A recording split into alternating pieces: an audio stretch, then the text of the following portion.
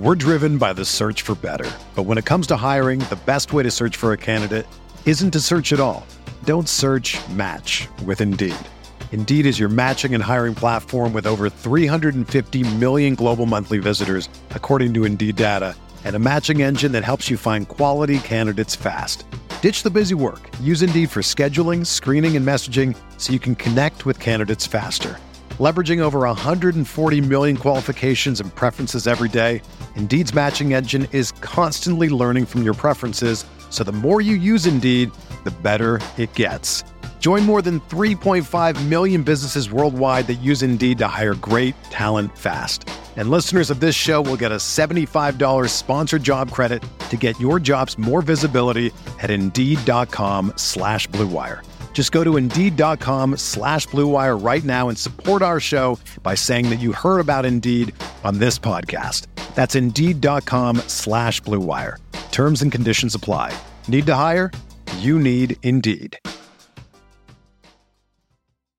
This podcast is sponsored by Liquid Death. Are you thirsty? Parched? Do you like dark and eerie, sinister names for your beverages? Then you'll love Liquid Death. Go to liquiddeath.com. Use the promo code BIGBLUE. Blue Wire.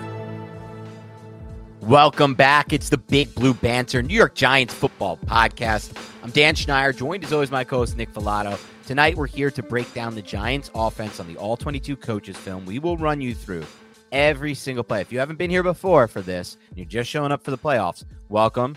You're going to like what you're about to see because you're going to get to see the coaches film from both the sideline and end zone angle on this game. And this is a hell of a fun film to watch. I mean, let's be honest. This is the best I've seen the offense look. I was thinking about it in a playoff game, certainly since 2011 against the 49ers, where he let through for like 311. And quite honestly, this was probably better than at game. This is honestly the best I've ever seen the offense look, besides maybe, I guess, the Vikings 2000 game. But even then, I feel like this was better when you just think about it. And I adjusted to the opponent. I understand the Vikings were like 28th in DVOA. And even like the Jets and Patriots ripped through the air against the Vikings this season. But still, just overall, taking out that contest is the best it's looked. The Giants punted twice in this game. On both of those punts, there was a scenario where they weren't going to have to punt. The first was Richie James wide open over the middle. Ball gets batted at the line of scrimmage. Otherwise, he's wide open, catching it, likely taking it for another 30 to 40 yards or more. And then obviously the Slayton drop, which, as we'll see on the tape in a bit, I mean, he might have housed that. I don't know. But Slayton has the kind of speed where if he makes one cut and gets vertical there and plants his foot and gets it's a chance he houses that. So the only times they were ever stopped were on a drop and a batted ball at the line of scrimmage, both to wide open receivers, both with balls accurately thrown. So it was almost a flawless game. We talked about yesterday, it was a flawless game from Daniel Jones. It was almost a flawless game from the entire offense, which is just kind of absurd to think about. I just want to think about, like, put this into context, Nick. We were the worst offensive team in the NFL last year. I understand some of that was with Glennon and Fromm. They averaged 15.2 points per game. They were worse. They were dead. They were near the bottom in every single thing. DVOA, EPA, red zone offense, third down offense. And then even if you go back a year before that, they were one of the worst offenses in the NFL in 2021. They were really bad in 2020. They were really bad in 2019. They were really bad in 2018. They were really bad in 2017. They were really bad. Or 2019, people think they were decent, but they really weren't. If you look at the numbers, they were just had some passing touchdowns and they beat up on some bad teams. 2018, 2017, 2016. Really, you got to go back to 2015 for the last time this offense had any kind of life. And now you're talking about a game where not only do they have life, they put together a dominant performance where they basically didn't miss, chewing up chunks of yardage, play after play after play, man. And it's just crazy to see this. You talked a little bit about this before the pod, so I now want to turn it over to you, Nick, about what you thought, just how the progression has gone and where they're at now within this offense versus where they were at the beginning of the season. It's funny, Dan, because look back at the beginning of the season. If we just want to throw back, we were talking, and I remember someone could dig it up. We were like, man, this Brian Daboll offense, we're not sure what it's going to look like, but it's probably going to be a lot of quick hitting passes, probably a lot of 10 personnel, which we hardly saw at all this entire season. Just get the football into Kadarius Toney and Wan'Dale Robinson's hand and make everything a little bit more simplified for Daniel Jones, because Jason Garrett's offense was just not a way to maximize a young quarterback's skill set. And here we are in the wild card round. And that's exactly what we're getting. We're getting a quick hitting offense where Daniel Jones can make that one read. If he likes it, he can take it. If not, he can run. And that's exactly what he's doing. And I feel like the offense is just so cohesive in the sense that all of these routes feed off of each other. All of these routes are either layered if it's horizontal to vertical, or you use Saquon Barkley out of the backfield, which is something that we have seen so much, Dan. And we're about to go through the film. How many times did Saquon Barkley, could be either a line in shotgun or pistol, release to the flat, take the linebacker out, boundary stack, inside slant, wide open? That was available basically this entire game against Ed Donatell's defense.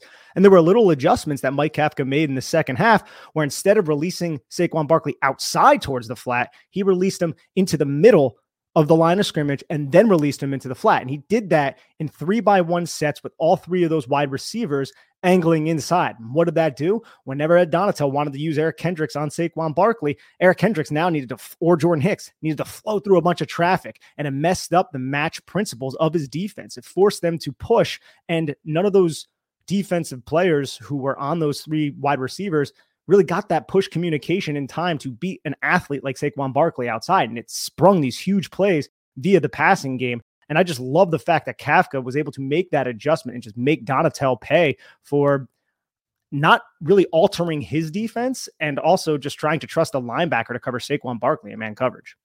And I love how you talk about how this is something Kafka's been so consistent with this whole year, but like breaking other people's tendencies, like pattern match defense, you know the concepts, you know how to break it, like you said, and then you call the plays and execute in a way where you can break some of those. And I just felt like, to me, the biggest takeaway was the comfortability of Daniel Jones right now in this offense. It's kind of insane to think about where we were earlier this season, where we were like, dude, please just read that you have the bubble screen out there against this blitz and throw it out there. And he wasn't at that time, and that's fine. He was 3-4 games into a new system. And then all it takes is another 12 games. And it's like, he's locked in fully now, understanding things. There were multiple times where he played the blitz perfectly and threw the bubble out there. There was a time late in the game where they sent 6 and he found Saquon Barkley in the flat. And that was another big play. There was a time where 2 times where I saw Daniel Jones flip his hips and look to the pre-snap one side of the field where he had his pre-snap determined read. It wasn't there. And he moved so fast back to the other side of the field. Another one was actually, there was multiple, and there was at least 3, because I'm thinking of the Slayton one too, where he threw the deep ball into the end zone right after the big play to Hodgson. I wasn't even thinking of that. I was thinking of 2 other ones, but it just feels like it all happened very fast for Daniel Jones within this system. And it all really did click that Washington overtime where you just were like, you know what, it's time. Let's turn it over. Let's see if he can operate the offense we've always wanted him to operate. Like, it was always the goal. Maybe originally the Giants went into this thing like, we don't have the greatest personnel. We don't really trust our O-line. We don't trust our receivers. Let's just wait to year 2 to kind of open this thing up and run the offense the way they want to. But they didn't have to. And I'm so happy that they didn't have to, because we could have rolled into this playoffs with this run first crap that we ran earlier in the season. I don't want to call it crap. It was good while it lasted. But like you said, the first person to say it, Nick, it was a lot of smoke and mirrors type stuff. And this is no longer smoke and mirrors. That's the key difference here. And that's why it's very exciting to watch this film. They're playing efficient, mistake-free football. And Daniel Jones is absolutely fantastic operating this offense. And think about it, dude. There were a couple plays where the Giants found themselves in 2nd and long, 2nd and 13, 2nd and 12, right, 2nd and 10 because of negative plays on first down. According to my charting, the Giants were, and Daniel Jones specifically, was 7 of 7 for 76 yards with a 10-yard rush on 2nd and 10 plus, which is insane. Those are basically all gotta have it downs, or else your drive is basically screwed, because the Vikings are going to pin their ears back and get after you. He took 1 sack in those situations, in those scenarios, but that 1 sack was towards the end of the game when Daniel Jones was just trying to have the clock roll. Remember, he rolled out to his right and he was just like, all right, I'm going to fall down, take the hit. 7 of 7 for 76 yards with a 10-yard rush. That is phenomenal right there from Daniel Jones. And he is earning all charting right there, Nick. Thank you. He is earning all of the praise right now that he deserves. And it's freaking amazing, because this kid was down in the dumps. Brian Daboll and Mike Kafka put him into a situation where he can succeed, and he sees the moment. He sees the day. Shout out to Avenged Sevenfold. Good job, Daniel Jones. Avenged Sevenfold's pretty good. I feel like that's a pretty fun band. I remember them from that one. You know that one? Yeah, of course, man. Backcountry. Backcountry, that's the one. It's like from Madden or something. I remember it was in my head from one of those video games I used to play. But yeah, I mean, that's a factor there. It's like one thing for them to turn it over and create this whole offense for a player, as any coach should for a quarterback. That's the whole objective. But it's another to actually then execute it, and then to get so comfortable in it that you can have situations where you're coming off your pre-snap determined reads, and you're so comfortable with the idea of like, oh man, This is a third down here. I think I'm thinking of a play that's second now, but whatever it is, the second and long or third and long, we're running mesh. They're playing man. I know it clicks so fast in his head that I have this running lane. And I'm going to take this running lane once that mesh route clears out that open middle part of the field. And that's the type of things he does. And it's really exciting to watch. I hope that they can carry this over to the Eagles game. We'll talk about that a lot more this week. It's going to be a really interesting game. I mean, earlier this season, we had thoughts, especially after that first Giants-Eagles game. We're like, all right, well, we kind of saw the difference here. Like, we're not on this level yet. We're not ready for that yet. And now it's like only 6 weeks later, I kind of don't have that feeling anymore. I'm like, you know what? Maybe we can beat the Eagles. I don't know. The Eagles aren't playing so well, and we're pretty healthy. But, we'll see next week, obviously. But as far as this week goes, it's just incredibly fun to watch tape. The Giants offense hasn't been fun to watch in so freaking long. And even earlier this year when they were better than what they were and they were converting in the red zone, they were fun because it was Kafka and it was Dable and they were creating interesting, unique things in the run game. There was an occasional bootleg that led to a big play or something. But now this is the kind of fun that I've always wanted. I've always wanted pass first fun. My whole life I've wanted pass first fun. And yeah, pass first fun, that's exactly what you want. But the Giants employed 21 personnel and used jet motion so often they were running the football exotically out of that package, that pony package. Just thinking off the top of my head, I wrote down over here, actually, you had the one halfback stretch to Saquon Barkley. You had a jet sweep that ended up converting a third and short to Matt Breida. You had an end around sweep in the red zone to Darius Slayton and a fake halfback pitch, wing back handoff power to Matt Breida. All out of pony 21 personnel. And that's not even to mention how much just the motioning of the wingback, which was traditionally Matt Breida, affected the second level defenders of the Vikings offense. And that's something that we've all been, or defense, that's something we've all been calling for this entire year. We want to see more pony. We want to see more Matt Breida on the football field. The Giants saved it for the playoffs and they ran that package 20% of their offensive snaps. And that's great, man. That's exactly what you want to see. And it was a very successful package. I'm telling you, this Giants coaching staff, they're the ultimate maximizers of talent. I think that's a fair statement. I put it out today on Twitter. I was like, who runs a more diverse offense right now than the Giants? The 49ers, someone said, which is fine. They're like, make your case for the Niners. But outside the 49ers here, I'm even including the Chiefs in this. I would take the Giants from a offensive diversity standpoint over anyone, definitely over the Chiefs from what I've seen from the Chiefs. They don't need to get that diverse. They have a offense that's locked in, but I mean, even like they pulled out things that we haven't seen all season. A Statue of Liberty play, dude. I love the play that didn't work, but it was like a 4-yard gain on a 2nd and 5 where they had everyone moving with Barkley in motion. It was kind of like an end around to Breida where he was like lined up tight. That was pretty interesting and cool. That could work. The end around to Darius Slayton was really close to working. Like there were a couple plays in this game that were, if Wanham doesn't make like 2 sick plays for them, it's like that Slayton play could have been a touchdown and the Jones run could have been a touchdown too. I also thought that was a bad block by Neal, which I'm going to wait to hear your take on, because last time I thought it was a bad block by Neal, like in a red zone play earlier on a design Jones run like 3-4 games ago.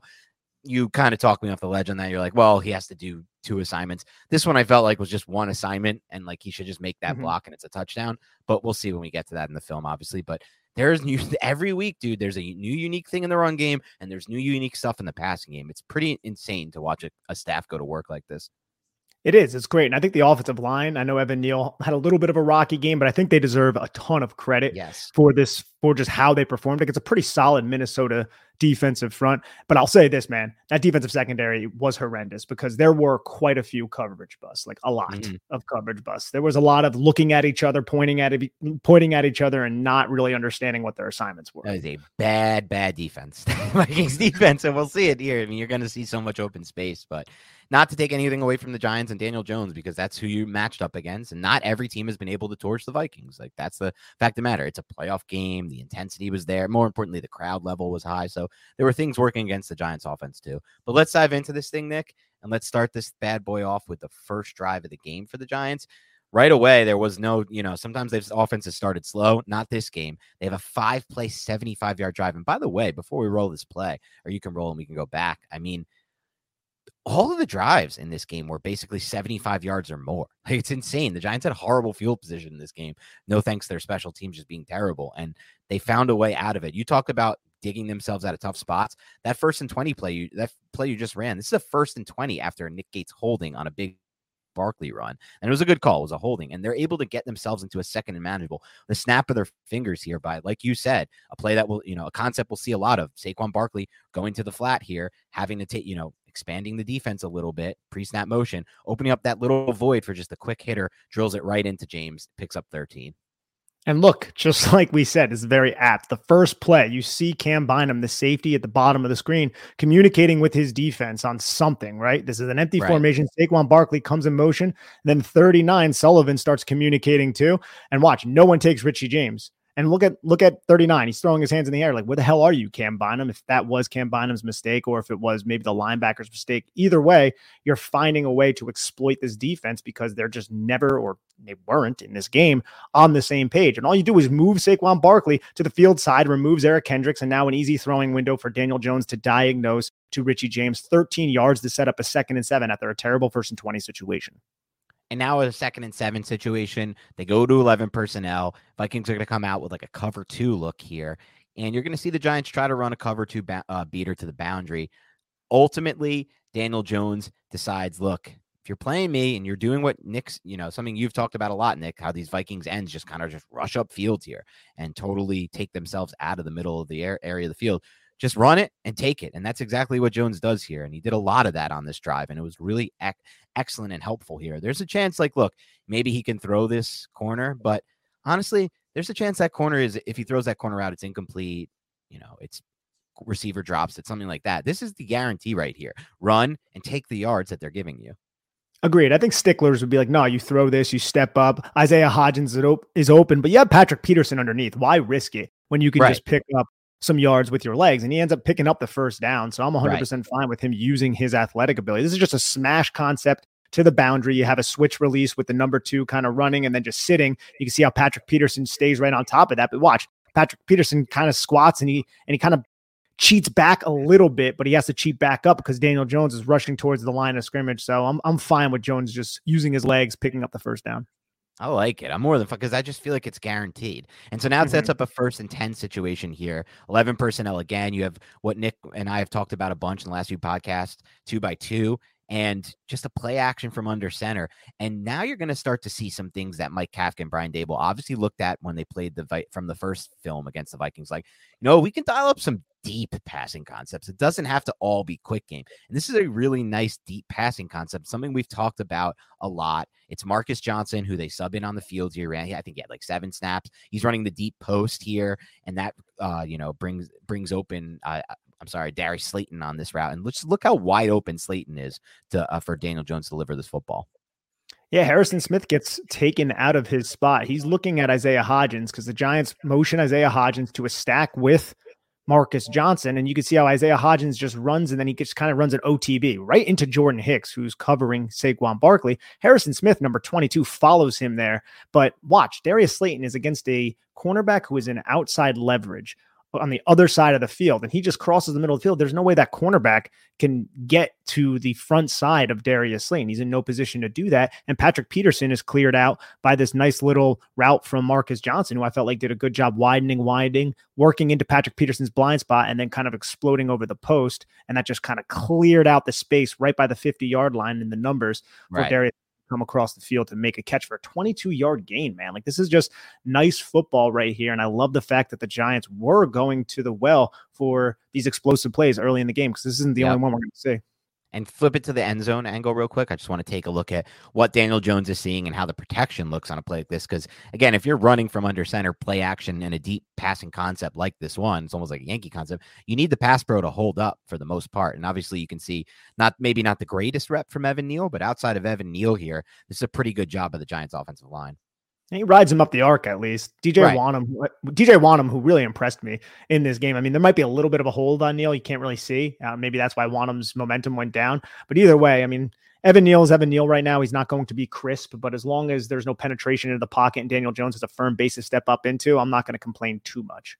And that's exactly what he had there, which is a good job by the rest of that offensive line. And we'll include Neal in that as well. So now we have a 1st and 10 situation after that. And what are you going to see? Something Nick just talked about before during the intro. It's Pony. It's 21 personnel. We've got Breida and we've got Barkley on the field here.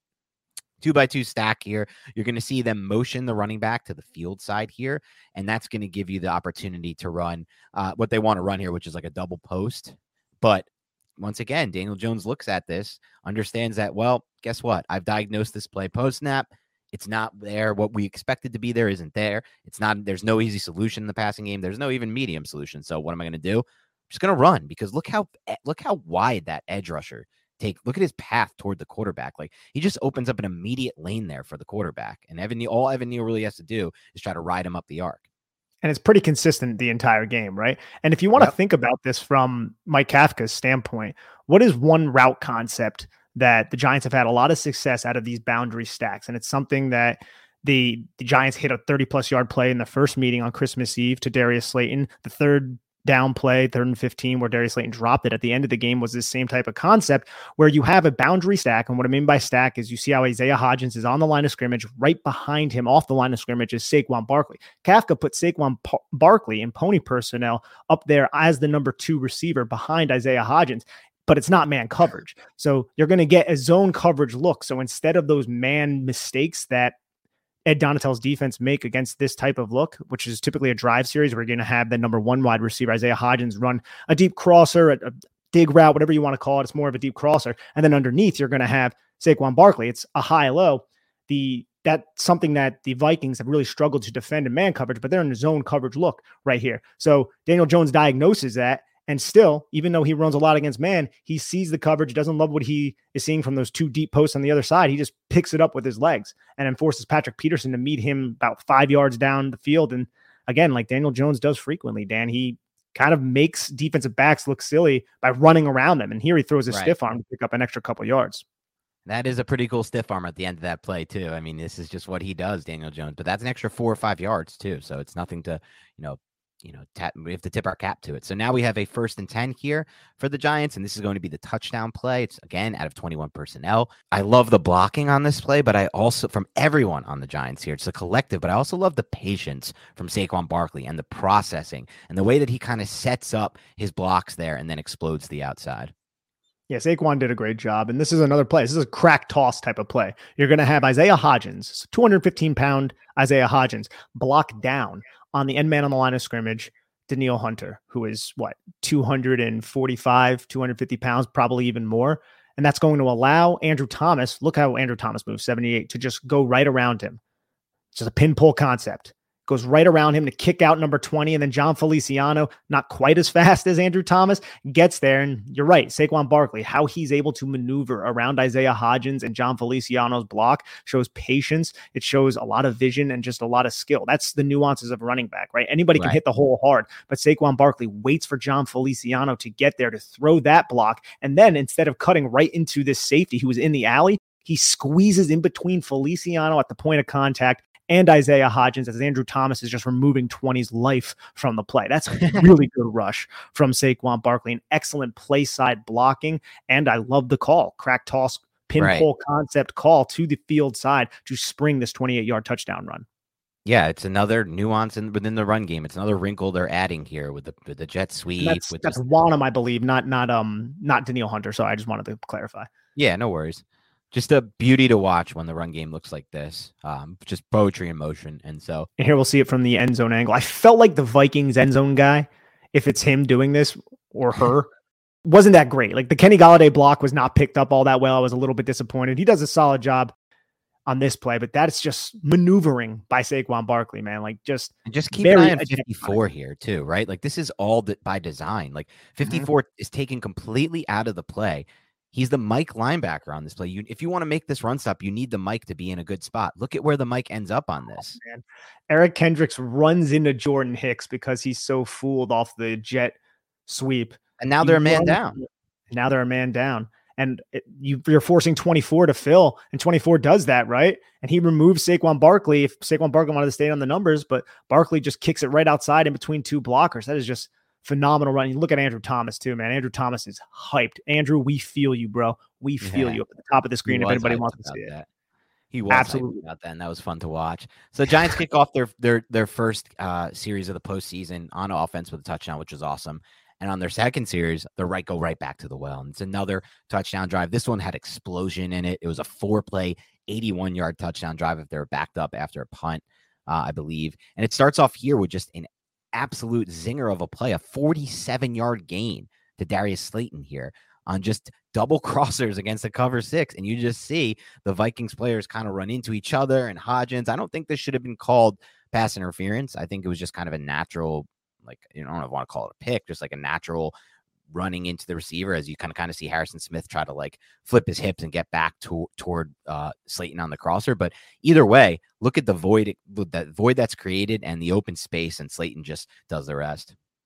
Exactly, because now you have a pony personnel again. You have Matt Breida in the boundary stack behind Isaiah Hodgins, and you're going to have that cover 6 look. Breida uses jet motion before the snap, something the Giants showed so many times, and then they actually handed it off on that 3rd and 1, which we'll get to a little bit later.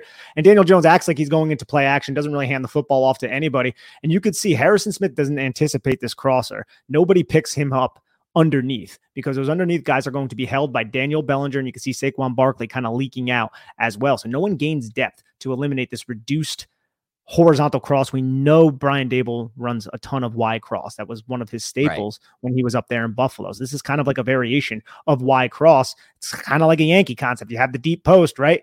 And you can see Hodgins runs into Harrison Smith because Harrison Smith is playing Hodgins. And then he's like, oh, crap, I have this guy coming across. Now he needs to do a speed turn, runs right into Hodgins. And now that's 2 defenders to that side who are going to be eliminated. And this results in a 47-yard gain to Darius Slayton, man. Just, this isn't difficult if you're a defense, right? Like, this isn't a very complex thing to defend, but the Vikings are an absolute mess. They have some big names in their secondary, Dan, but holy crap, they were a mess the entire game. Agreed. It's not like names aren't like they do have some big names, but right now they're not operating. They're not on a good page with this system. It might get better. We talked to Sean about it in the preview, but right now it's a mess, obviously.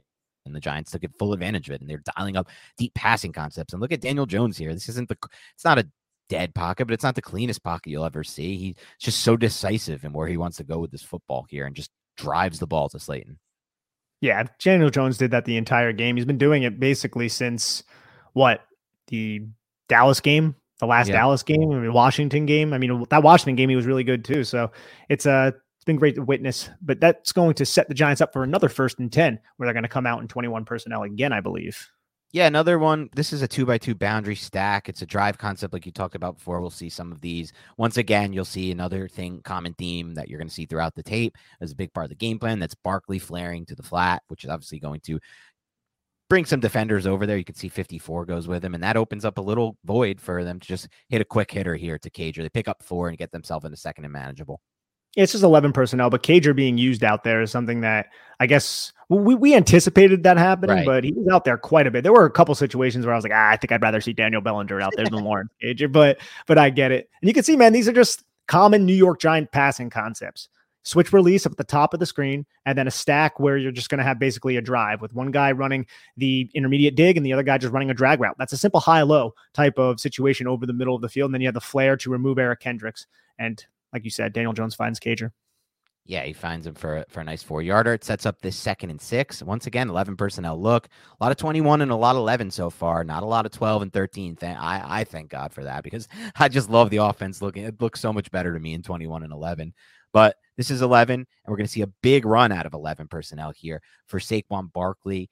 Why don't you break this one down, Nick? Yeah, this is a pistol run, and the pistol is not something the Giants use too much. At least they haven't this season. But pistol means that Daniel Jones is in the shotgun and Saquon Barkley is behind him. So they just use Lawrence Cager in motion, set him up to the boundary side, and the Giants are going to run a trap concept, right? It's a tag, if you want to call it that, where Mark Lewinsky, you could see him, number 64, is just going to come and then trap Harrison Phillips on the line of scrimmage. And if you look at Big 97, he has no idea what's happening. Nick Gates and Andrew Thomas both avoid him. Gates climbs up to 54, eliminates. Andrew Thomas climbs up to Jordan Hicks, eliminates. Both linebackers are done. And now you have Mark Lewinsky working around John Feliciano and Dalvin Tomlinson to just earhole Phillips. And you can see he does not anticipate that. And then there's this huge hole for Saquon Barkley to run into the alley against Harrison Smith. The Golden Domer just misses his tackle as Saquon Barkley spins off him and then into Patrick Peterson's arms. This is just another reason why this coaching staff is so good, because Bobby Johnson has this offensive line unit working in a manner where you can add these tags and everybody knows their responsibility. And that's going to allow these linemen to climb up to the 2nd level to eliminate these linebackers. That's going to really stress the secondary and those alley defenders. And there was a rough stretch of this season for Mark Lewinsky, and it wasn't really a great start either. But I feel like over the last month and change, let's say, or maybe more, he's really started to play better football and been what they were hoping for when they signed him in free agency. And I thought he delivered. I know Harrison Phillips is a little off, off kilter there, but it's still just a great block on the move by Glowinski and just clears so much of a space there for Barkley. We've been talking about the trap run for quite a while, right? Yeah. That tag, that and the wham, and the Giants have sprung some of their best runs of the season with those tags. So it's really working. Dan, I love this play, man. This is 1st and 10. It's the 14-yard touchdown to Isaiah Hodgins. And what I love most about this play is the subtlety in the motion of Richie James. So the Giants are in empty, and at the boundary side, that's where Isaiah Hodgins is. You can see he's the number 2 receiver. Richie James is outside the numbers, but right before the snap, Jones is going to motion Richie James inward. And what that's going to do is that's going to form basically a stack. So now you have Patrick Peterson, who's not going to be on Richie James. He's going to assume the responsibility of Isaiah Hodgins. And naturally, since Patrick Peterson was outside on Richie James, he's going to basically align himself midpoint on the numbers with Isaiah Hodgins at the top of the numbers. So Isaiah Hodgins now has inside leverage on Patrick Peterson if Harrison Smith does not take him. And Harrison Smith does not take him. Harrison Smith assumes the responsibility of Richie James after the motion. You can see him step down and watch. Look at the route right before Isaiah Hodgins breaks. Where is Patrick Peterson? Patrick Peterson is to the outside. So all the leverage is inside for Isaiah Hodgins, and there's an underneath defender who's paying attention to Richie James. So he just kind of turns right out of his break and makes this catch for a touchdown. That little subtlety is big, and that's a really important reason why Isaiah Hodgins was open on this play. Yeah, that's a great breakdown. And I thought what really stood out to me on this one was, you can knock Andrew Thomas for being a little bit off a false start here. I thought it was close, but I'm sure you should probably call it here. But just looking at how quickly Isaiah Hodgins wins to this post, it just stood out to me because we just haven't seen a post route type of touchdown for the Giants really. And how long, Nick? Like, how long has it been since we've seen somebody run like a skinny post like that in the end, and in the end zone, the ball's thrown in the end zone. It's just easy pitch and catch. I see this with some other offenses, and now we're finally starting to see it with the Giants offense. You're 100% right. It's not something that we see all that often. And like I said, dude, a lot of this is set up because of that little pre-snap movement from Richie James, man, just kind of switching the responsibility. You can even see Harrison Smith is back, and now he's going to move up towards the line of scrimmage upon the motion. That prompted a coverage change, which set Isaiah Hodgins up for an easier touchdown against the coverage that was softer. Just excellent, intelligent coaching, man. I love it. Dude, we deserve this as Giant fans. We deserve this. Yeah, we really do. Hopefully we can keep it. I know Mike Kafka got his 3rd request for a head coach job today, but Brian Daboll also said, this really made me happy, Nick. He said Mike Kafka and him have agreed that he's not going to take any of those interviews this week, which is freaking huge for a lot of reasons, dude, because I just did not want Mike Kafka going on like 3 interviews this week as he's trying to game plan for the Eagles. There's just no possible way he could have put his best foot forward while flying out to Indy or whatever. You know what I mean? Like preparing for head coach interviews. So I'm really happy. I know in the past some coordinators have actually gone during the playoffs. That probably is not a good sign. But yeah, look at that ball here. Great ball too from Jones. Rips it, so confident, and puts it right on the spot. And obviously Isaiah Hodgins does the rest. But yeah, man, it's been fun to watch. We've said this about Jones too, man. He has all of these physical traits, right? He can make all the throws. He is big. He is strong. He is powerful. He can run. And now that it's all coming together, it's difficult to not get excited about him. And even from a mental standpoint, we'll see it here in a little bit, Dan. There was a play where it was cover 2, and the defender ended up squatting and then cutting if the number 2 receiver ended up going out. And it was a trap coverage, kind of like a Cathy call, which kind of goes back to like the Saban play calls. And we saw against the Colts, Daniel Jones threw that to Stephon Gilmore, and it was knocked down. Isaiah Hodgins took a hit. In this game, he noticed it right away, and he just ran right up through the B gap, which wasn't even wide open. That's development, and that's growth, dude. Great point. We're actually going to see that on this next drive. So I'm glad you brought that up. I'm pretty sure it's this next drive. This next drive is a 20-play drive. It's a long drive, dude. Like 20 plays. 85 yards, unfortunately, ended in a field goal here. Once again, the Giants offense just cooking. This is like the only way to stop them is you hope that they have to end the drive in a field goal. It starts out of 11 personnel here. They're just going to throw a little boundary flare here out to Barkley. You knew this was going to happen at some point in this game. Barkley makes a good move and actually gets, I believe, who was that? That was Hicks onto the ground, but there's just not enough space. If he had a little bit more space between the sideline, I think he tight ropes that, gets back upfield and gets like 8. But instead he gets 3 yards. He gets 3 yards here, just a solid play to set up a 2nd and 7 where the Giants are going to come out in 21 personnel once again. This is going to end up being an incomplete pass against a cover 6 look. Yeah, this one's incomplete against cover 6 here. You can, if we're going to nitpick, you can hope that he sees Bellinger chipping and releasing open in the flat here and picks that up, but it's not going to happen every time. You're going to see some misses. And obviously there's some pressure around the edge here as well against Evan Neal here. So he's got that bearing down on him as well. It would have been nice though, because Daniel Bellinger, I think at this time, it's a cover 6 look and 20 is kind of sinking to depth. So you have a lot of depth, right?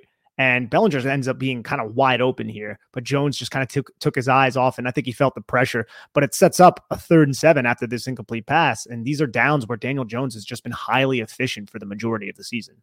Highly efficient here. 11 personnel again. Remember, most of what we've seen so far has been 11 or 21 personnel. You're going to get 2x2 boundary stack here, and man, I just love the job here that Isaiah Hodgins does. This is like the little things. Like I said, someone comped him to late career Monty Toomer, and I kind of feel that way. It's his footwork here. It's his ability to understand space. It's the little wasted movement he has when he kind of just like uses that left foot to pivot and then kind of turn. That's all he really does. And then you'll see a lot of receivers after they make this catch, Nick, either make the decision to turn their body back left to get upfield or turn their body back right to get upfield. He's fully aware of where he's at this point and where the sticks are, and knows that instead the best option is to kind of just fall, like use his body and get vertical in the best way he can. That's exactly what he does, and that's the difference in a first down here. This is a special play to me by a receiver, all and through. I know it seems like, oh, you're calling a little 8-yard pass as a special play, but when you consider all the factors I just broke down, I really do feel that way. I think it encapsulates who Isaiah Hodgins is, right? He might not be the fastest. He is pretty damn big and he is pretty damn strong, but I feel like his most underrated trait is his intelligence. He is so intelligent, dude. He really embodies smart, tough, and dependable to the T. He is the perfect mid-season addition during a bye week, and he is having such a huge impact. This guy just went off for over 100 yards in a playoff game, and he has not been here all that long. It really speaks to Isaiah Hodgins' acumen in the system and just his overall skill set. This is such a smart route. He knows exactly where to sit. He sees the defender in inside leverage. He knows he has 20 who could be driving down on him. So he just sits right at the numbers. And then watch how he even turns his body to the ball. He's creating a shield so 20 can't play through the catch point. And then, like you said, he falls through. Just such a smart dude, bro. He really is. I like that point you made about him creating that shield with his body too. That was another thing he did well on that play. Those are all things that are just like clicking fast for him in his head. And, it's not like it's there. It's all there for him already. He understands it all on any given play. But anyway, it sets up a 1st and 10. You're on a little zone read here. And I will say this, they dug themselves out of this one, but the Giants had a lot more success on the possessions where they did throw on the first down. But here they run little zone read, 3-yard gain. Yeah, and maybe Daniel Jones could have kept it, but he hands the football off, get 3 yards, set up a 2nd and 7. And here on the 2nd and 7, again, out of 11 personnel, that's now 4 of the first 5 plays on this drive out of 11 personnel. This is a play. This is kind of the one I was talking about earlier, right? Like you're going to see a cover 1 look, man coverage from the Vikings. That means 1 safety, middle of the field, closed, man coverage, responsibilities. And Jones just recognizes this fast and understands with the route concepts that the Giants are running, there is going to be the middle of the field is going to come open. I can run this and I can turn this into a positive gain immediately. And that's exactly what he does here. I've seen so many plays over the past 3 years of Daniel Jones before the Brian Daboll era where it would kind of look like this, where there really wasn't much open in the route combination. Like, yeah, you can say, oh, it could throw to Barkley here, maybe, whatever. That's not a huge opening. But other than that, like everything's pretty well covered here by the point of where this pocket's starting to break down a little bit. And he just understands so quickly that he can take off, use the space to his advantage and run for this first down. Absolutely. And I love this play from a design standpoint because this is a tight end leak play. Look at Lawrence Cager on the line of scrimmage. He's on the line of scrimmage, traditional Y. He's going to run the dragon up. And this is an offsides by Zadarius Smith. Daniel Jones could have possibly take the shot, but he still was like, no, I confirm man coverage. I know I can pick up a big chunk of yards with my legs. And that's exactly what Daniel Jones did here. He picks up 11, or what did he pick up on this play? 14 yards on this play. And if you look at it from the end zone angle, you could see John Feliciano just pancake somebody trying to lean back and make a play on Daniel Jones. You love that type of toughness. I felt like Feliciano actually had a pretty good game. Yeah, he had a good game. Watch how tries to, and then he just buries him into the ground. And look, Jordan Hicks, he's a linebacker, but Daniel Jones, dude, he's going to outrun you if you're a linebacker. He outruns a lot of defensive backs, and I just also love how he got down, man. Don't take hits, Daniel Jones, please. He took a lot of hits in this game, so I don't want to praise him too much for getting down. There are some brutal ones he's going to take, which luckily it didn't matter. That, man, the 4th and 1 sneak late in the game, dude, I was a fucking rip to his neck. I'm surprised that maybe we see that pop up this week. I hope not. But yeah, I think part of it is his ability to outrun those linebackers. Part of it is his lateral agility on those runs. Like, he just understands the angles really well. He's one of those runners, like a J.K. Dobbins type. I'm not comparing him, but in the sense that he can understand where to make the cuts to beat the angles. I feel like it's not just raw speed. It's a lot of that awareness here. But we'll see this 1st and 10 right after. And right away, like I said yesterday, the Giants ran Daniel Jones had 17 rushing attempts in this game. It was the most by any quarterback in a postseason game, which I found out today, which is an astounding stat. And I think it will continue against the Eagles. I think it's all, balls to the wall. It's the playoffs. Let everything out of the bag here. And there were a lot of design runs and just and scramble runs for Jones this game. This is one of the design runs at 11 personnel. It's a quarterback power here. It's only a 3-yard gain here, but it's something that I like that they called. Yeah, I appreciate it too. You could see the backside guard and tackle, GT quarterback counter, ends up running this football. And watch how Evan Neal, the point of contact, how much power he has, right? Like, he gets around the kick out block, which is played well by Minnesota and kind of spills everything to the outside.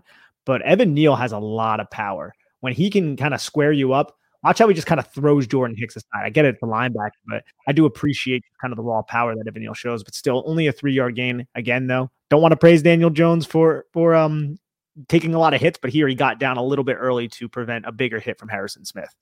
Yes, exactly. And luckily he didn't take a massive one there. So now it sets up a 2nd and 7 situation here.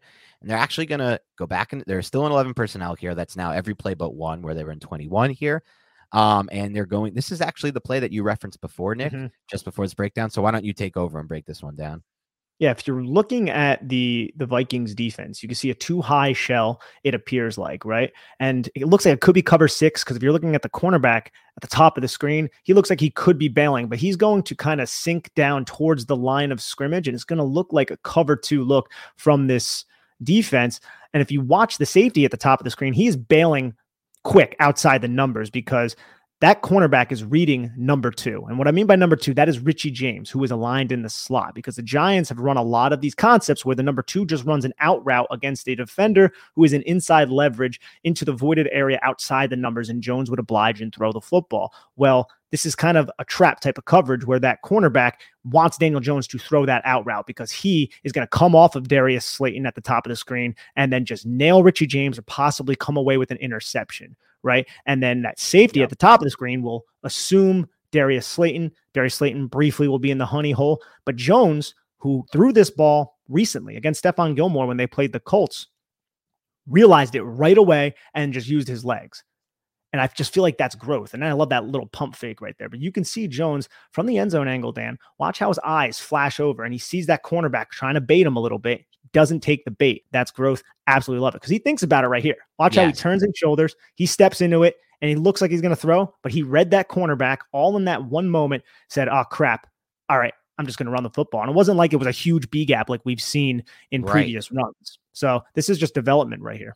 I love that, man. And we're going to go over a few more plays like that where he flips, where he checks, one side of the field, quickly comes to the next one, things of that nature. And those are really good signs from a development standpoint, regardless of where we're at in the season here. And I love that, because, you throw that ball here and that might be intercepted. It might be a situation where at best Richie James takes like a massive hit that you just don't want any of those things happening, right? You want, you're better off. And again, Daniel Jones ends up taking a decent hit on this, so it's not ideal perfectly. I'd love to see him slide a little earlier here, but it's Daniel Jones. He doesn't love to slide. So yeah, exactly. But another thing too, man, like a lot of people will be like, well, why didn't he take the shot to Darius Slayton? I think that's a fair point to bring up. But if you really look at that safety is hauling ass to get outside the numbers. I don't love, I'm with you. With the pressure that Jones is under, because Evan Neal loses high side, which is kind of an issue, I'm okay with him being conservative here and just using his 100%. I agree with you entirely there. Same page there. 3rd and 2 situation here. Again, 11 personnel. It's been every play but one on this. And you're going to see an 8-yard run by Daniel Jones here. Look, if you're watching the play on the YouTube, it's obvious that Daniel Jones, you can see that Isaiah Hodgins was wide open for an easy solution first down if he wanted it. But it's good to know that even because every quarterback's going to miss some reads. And it's good to know that even when this quarterback does miss a read or two here or there, he still has the option to get the first down with his legs. We're driven by the search for better. But when it comes to hiring, the best way to search for a candidate isn't to search at all. Don't search, match with Indeed. Indeed is your matching and hiring platform with over 350 million global monthly visitors, according to Indeed data, and a matching engine that helps you find quality candidates fast. Ditch the busy work. Use Indeed for scheduling, screening, and messaging so you can connect with candidates faster. Leveraging over 140 million qualifications and preferences every day, Indeed's matching engine is constantly learning from your preferences, so the more you use Indeed, the better it gets. Join more than 3.5 million businesses worldwide that use Indeed to hire great talent fast. And listeners of this show will get a $75 sponsored job credit to get your jobs more visibility at Indeed.com/Blue Wire. Just go to Indeed.com/Blue Wire right now and support our show by saying that you heard about Indeed on this podcast. That's Indeed.com/Blue Wire. Terms and conditions apply. Need to hire? You need Indeed. Ready to win money and boost your odds? WynnBET is now live in Arizona, Colorado, Indiana, Louisiana, Michigan, New Jersey, New York, Tennessee, and Virginia. We're bringing the excitement of Wynn Las Vegas to online sports betting and casino play. Exclusive rewards are right at your fingertips with Wynn Rewards on WynnBET. Get in on all your favorite teams, players, and sports from the NFL, MLB, NBA, NHL, golf, MMA, WNBA, college football, and more. Great promos, odds, and payouts are happening right now at WynnBET. From boosted same-game parlays to live in-game odds on every major sports, WynnBET has what you need to win. Ready to play? Sign up today to receive a special offer. Bet $100, win $100. Download Bet Win. Download the WynnBET app now or visit wynnbet.com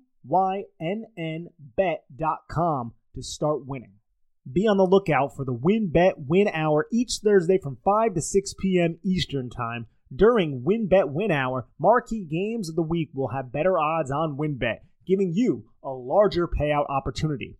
Offer subject to change. Terms and conditions at wynnbet.com. Must be 21 or older and present in the state where play through WynnBET is available. If you or someone you know has a gambling problem, please call 1-800-522-4700. I was running low on some groceries, so naturally, I went to a store that sells said groceries to look for my refreshments. There I was in the beverage aisle, and I saw these tall boys of what I originally thought was beer, but it was actually in the bottled water section, and it was mountain spring water from the Alps, and it was called Liquid Death.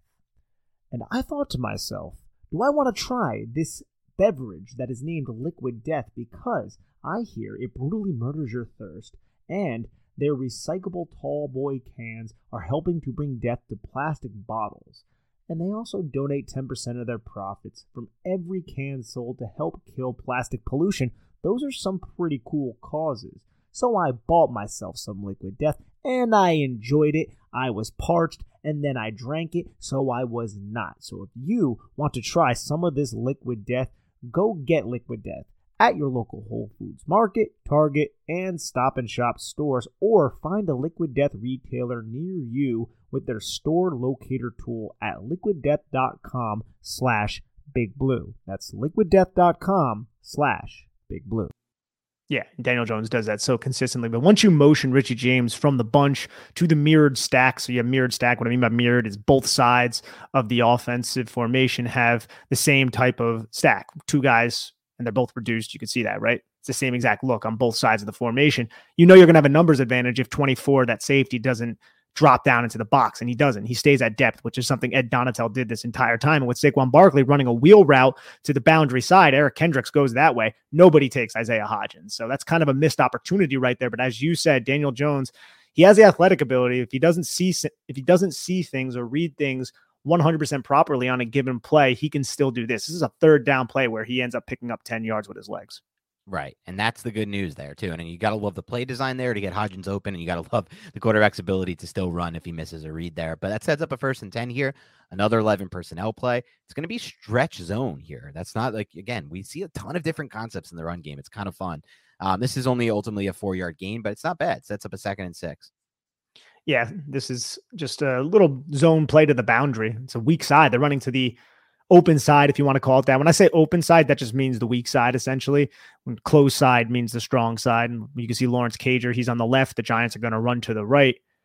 And there's a lot of Giants blockers there, but I felt like the Vikings did a solid job kind of working through the traffic. And you see 91 just kind of throw Cager to the side as Cager works up to the second level and help out in backside pursuit. Wasn't a ton of rushing room, but Giants pick up a few. Sets up a 2nd and 6 here. And Jones is going to, this is back to 21 here, back to that pony personnel look. We're going to see a quarters look from the defense here. So obviously the Giants counter it with, I thought was a really good counter here. Get the ball out to the flat fast here. You've got 2 stalk blockers ahead of Barkley. And that's, a good situation for the Giants. Anytime you can get the ball to Barkley in these spots, and he picks up what I believe 7 on this to get another 1st down. And I think this could have been flagged too, because this wasn't a for OPI. It just, Daniel Bellinger's engaging in this block pretty early. Like, it was a design pass to Saquon Barkley the entire time. The Giants read the leverage, saw 2 safeties high, saw that Daniel Bellinger was outside of that linebacker, and Saquon Barkley is going to have an easy path to the flat. And then all Daniel Bellinger has to do is get in the way of that linebacker. And now once Saquon Barkley catches the football, look how much space he has until there's any kind of purple jersey anywhere near him. Exactly. Yep. So either way, though, we'll take it. I mean, look, the calls went both ways. They're going to miss some here for us, too. But it sets up a 1st and 10 here. This is a play here where Jones got sacked here. And I thought you made a good point in your notes here, because this is a fast 3 here. They've got Barkley on the stack, and they've got Breida in motion here. They're trying to run like a double post concept here, deep route concept here, and it's just not there. The pocket breaks down. But in the past, the Giants, when they were in this situation, would just kind of get into a mode where they're behind the sticks and they'd have to punt, and they were able to dig themselves out of this. So we'll talk about that in a bit. But anything else on this play with kind of what went wrong? It's the same play that we broke down just a little bit ago when you have Saquon Barkley as the number 2 receiver in the stack to the boundary. Only you're using Breida as the fast 3, double post to the field side. And again, you're going to get some sort of zone coverage, and it looks like everybody's covered up. Jones tries to step up, but the protection kind of breaks down, even though it wasn't terrible protection, but sack for Daniel Jones. And that sets up a 2nd and 12. And here's the Giants are kind of able to do a good job of getting out of this 2nd and long situation. 11 personnel, 2x2 set. And you're going to see on this one, Jones is going to run this one for 10 yards around the edge here. I just love watching Jones now in these situations when he's moving to the right. He's just, look how patient he is with that. Like, he understands the space he has after he gets out of the pocket, because the defensive end tried to spin back inside. And so he knows here, like, he doesn't have to just run immediately and get to a spot. He can kind of roll, stay behind the line of scrimmage. And if something opens up if a passing lane opens up, he's going to make that throw instead. But ultimately he takes I believe 10 yards to set up a 3rd and 2. Yeah. Daniel Jones really understands where he is on the football field. There's really no panic. And that's not something that we saw from Daniel Jones a little bit earlier in his career, right? Sometimes we'd be like, man, he's like a deer in the headlights. People would say stuff like that about him.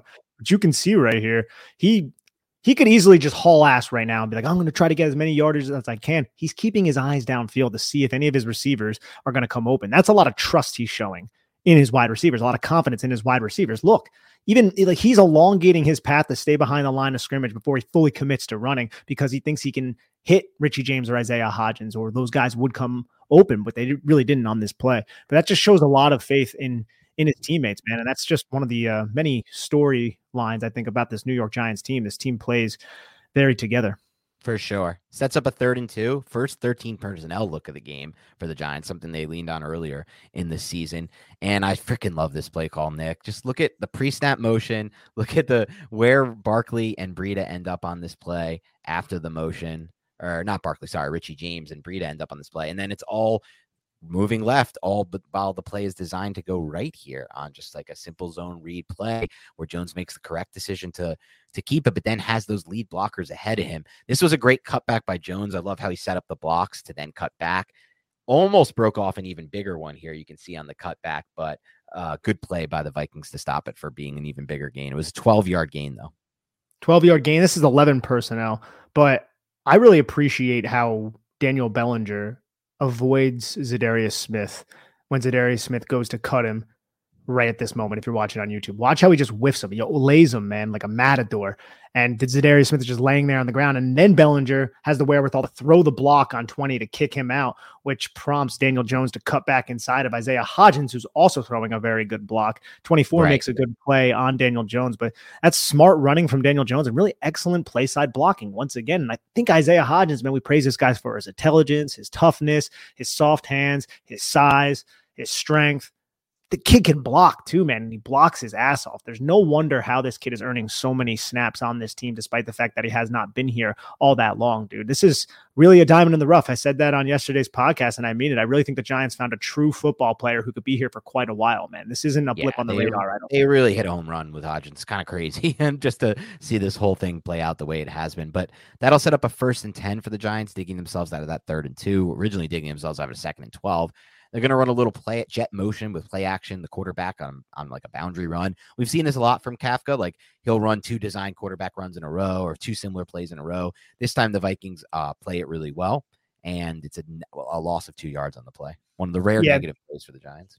Yeah, this is the 13 personnel with Lawrence Cager in motion. And you can see Nick Vannett and Daniel Bellinger in 2-point stance over there to the boundary with Darius Slayton. And this play just didn't really work out. Darius Slayton blocking Zadarius Smith is not something that you necessarily want to see. Darius Slayton's a good blocker, Dan, but that is a tough assignment. It's a tough assignment. Yeah, exactly. And it's an interesting play call because it puts him in the position where he has to make that block. But, sometimes I'm sure they've designed it where they can get that to go their way at times. So it sets up a 2nd and 12 here, though. 21 personnel again here with both the backs on the field. You're going to get a boundary stack. This is a cover 6 look by the Vikings here. And what are you going to get? Little 8-yard connection to Isaiah Hodgins on the out. Really nice catch, I thought, because this has a full extension here by Hodgins. It's a good throw, too, because it gets there with good zip and velocity. But I love the catch here. Full extension from Hodgins. Great hands here. Hands catcher. And you're just going to see a nice 8-yard gain to set up a 3rd and manageable. It's a beautiful throw from Daniel Jones. And this is a weird formation, right? Because it's actually 12 personnel. I put 21, but it's 12 personnel. And you can see both the tight ends, they're not really next to Andrew Thomas. They're both on the line of scrimmage. Well, one of them's off the line of scrimmage, but they both have their hands in the dirt, right? And that's kind of a weird looking formation, but watch their releases. You're going to have Lawrence Cager, who's the inside tight end, on the line of scrimmage, release vertical, and then Daniel Bellinger is just going to stack directly behind him. I like that concept right there because Daniel Bellinger is just going to basically run that quick little spot. And maybe if that linebacker paid a little bit more attention to Lawrence Cager, that would have been a little bit more open. And then Cager's going to run the corner route. And Cager's route might have been open. I don't know. Patrick Peterson might have sunk, but then you have a 2-versus-1 against Patrick Peterson. I just like the concept that Kafka employed here. But this is an amazing throw by Daniel Jones from the far hash, puts a lot of drive on it, and just a great catch from Isaiah Hodgins to pluck it out of the air. Another really fantastic play from 18. And if you flip it to the end zone angle, if you want to just see some good offensive line play, focus on Ben Bredeson here, who was in this for this series. He split series with Gates in this. This is a fantastic pass rep. Like watch him anchor down there and just there's nowhere to go once he anchors down. He anchors down and watch how he goes to punch, and Harrison Phillips does an excellent job kind of catching his hand, but then Bredeson just kind of brings it right underneath and then right on the top of the numbers. And then I think he's going to be a player, Nick, that by this point next season, or maybe even earlier, like by the bye week next season, we're going to be like, this dude made a huge jump. That's just how I feel about Bredeson. And that's not to knock Nick Gates. Kind of, man. What'd you say? I think he kind of already did make a pretty big jump. Like he is much more consistent, and it hasn't been like he's perfect or anything like that, but I feel like he's a better football player right now than he was last year. And that's shouldn't be a surprise because Bobby Johnson is here. This offensive line is playing a lot better than the mess that it was last year. He has better players next to him, but he's been pretty solid, bro, all year. Yeah, I like him. I like his game a lot, and I think we'll see it even more next year. Maybe he takes even another jump. I do agree he's already taken a jump because he's so much better than he was last year, but we'll see. So then we have the touchdown that was negated by a penalty where, if you run it back, you can see it should have been called. There were two guys in motion. Bellinger just maybe a second too early to go in motion here, but that'll set up. Oh, I'm sorry. First, we had the third down conversion. I got a little ahead of myself, and you're going to see on this third down conversion, it's a switch release, 11 personnel. Jones does a good job of, look, this is a nice quick game concept. You have Barkley moving to the flat that takes the linebacker out of that passing lane. So just rip that thing right in there to Slayton. And it was a good pitch and catch.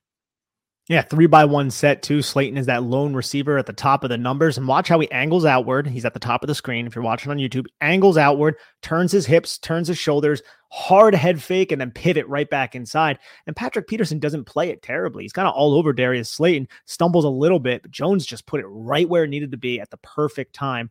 And Darius Slayton secured it through the contact to convert a pretty important 3rd and 4. Now, the Giants ended up kicking a field goal anyway, so ultimately it wasn't all that important. But at the time, it seemed like it was very important. As you said, look at Saquon Barkley, removing the linebacker, creating that throwing window. And then at the bottom of the screen, you have the switch release with Lawrence Cager as the number 3, kind of just running over the middle of the field, occupying a bunch of Vikings defenders. And I love that part of the play too, right? Because you have so much going on the left side of the screen or the bottom of the screen if you're watching on YouTube, that a simple concept like just like this, slant, or what is this? It's not even a slant, just like this simple curl type play. What is this route by? It's like a pivot, I guess, like a whip route by Slayton almost. Yeah, you can call it a whip route. Yeah.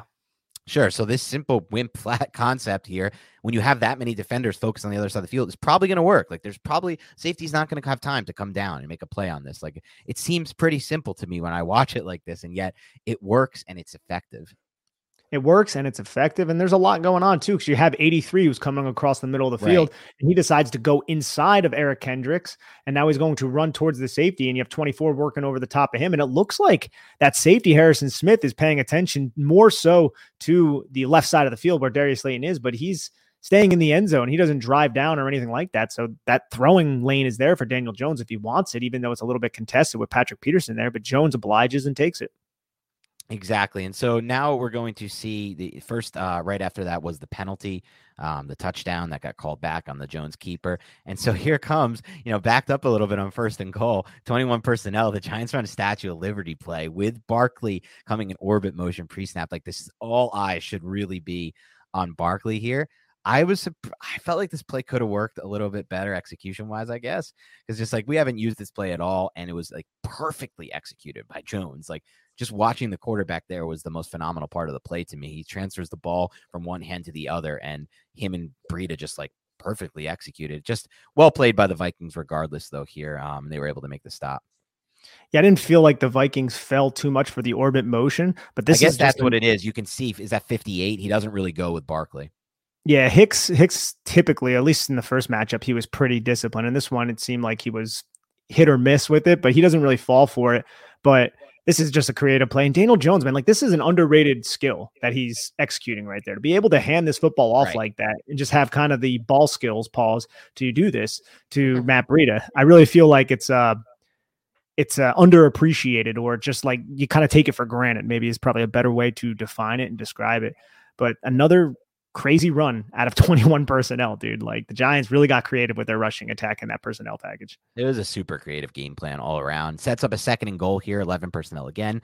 They're going to try to run something they ran with success earlier in the red zone against the Washington football team, with the route concept from Hodgins here, but he's just not able to get out of his break fast enough on this one to create enough separation, and ends up going incomplete. But there's a ton of space here to that side of the field, so I understand why they ran this play.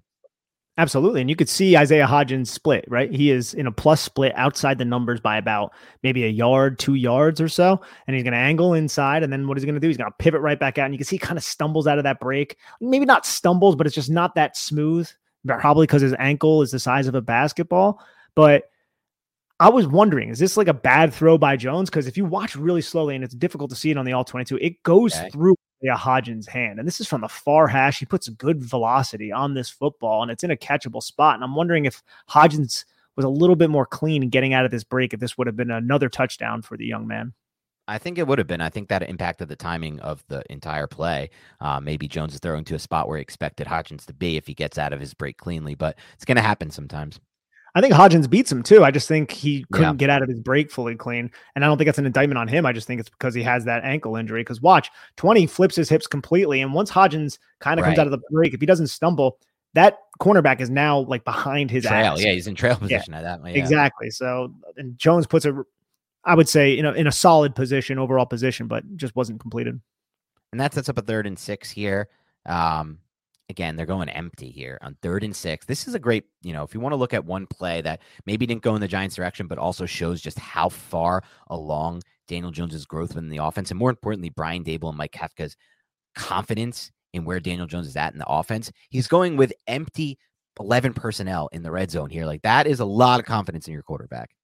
It's a ton of confidence, and I understand the route concept too. It's a 3-by-2, like you said, empty, and you have Lawrence Cager kind of just outside of Isaiah Hodgins, and the Giants are going to run Isaiah Hodgins vertical, and they wanted him to clear out Eric Kendricks, who is the linebacker between the hashes, but Eric Kendricks stays disciplined. You can see Kendricks is reading through Hodgins to Lawrence Cager, and he doesn't really bite on the fact that Lawrence Cager is going to be, or that Isaiah Hodgins is breaking on the post. He just passes him off to the safety and then sits on the slant route.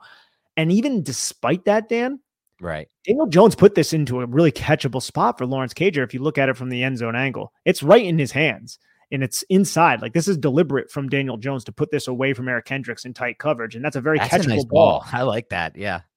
On the outside shoulder. But Lawrence Cager is a young player. He just doesn't really secure it. That could easily have been a touchdown, despite the fact that the Vikings played it very well. Or at worst, like, he throws that, like you said, away from the defender to the back shoulder. That's basically, like, some people may like, oh, that's off target. No, that's where you want to throw the ball away from the defender. But the worst case, he tackles him. He gets down to the 1. I think Daboll goes for it. So, yeah. And gets it. By the way, and gets it, because we were not a Tyler Huntley situation. No, Daniel Jones is not Tyler Huntley. He's not like he's like, I don't even think Daniel Jones will reach it. I think he's just gonna manpower his 6'4", 240-pound body through the line like he did on that other sneak we're gonna see later in this game, where he just takes an absurd shot to the neck, which sucked, but I guess he's fine. I don't know how. I would never be fine if that happened to me, but that's why he's a professional football player. On this play, though, in my notes, I wrote, this is one of the plays I would have rather have seen Daniel Bellinger than Lawrence Cager.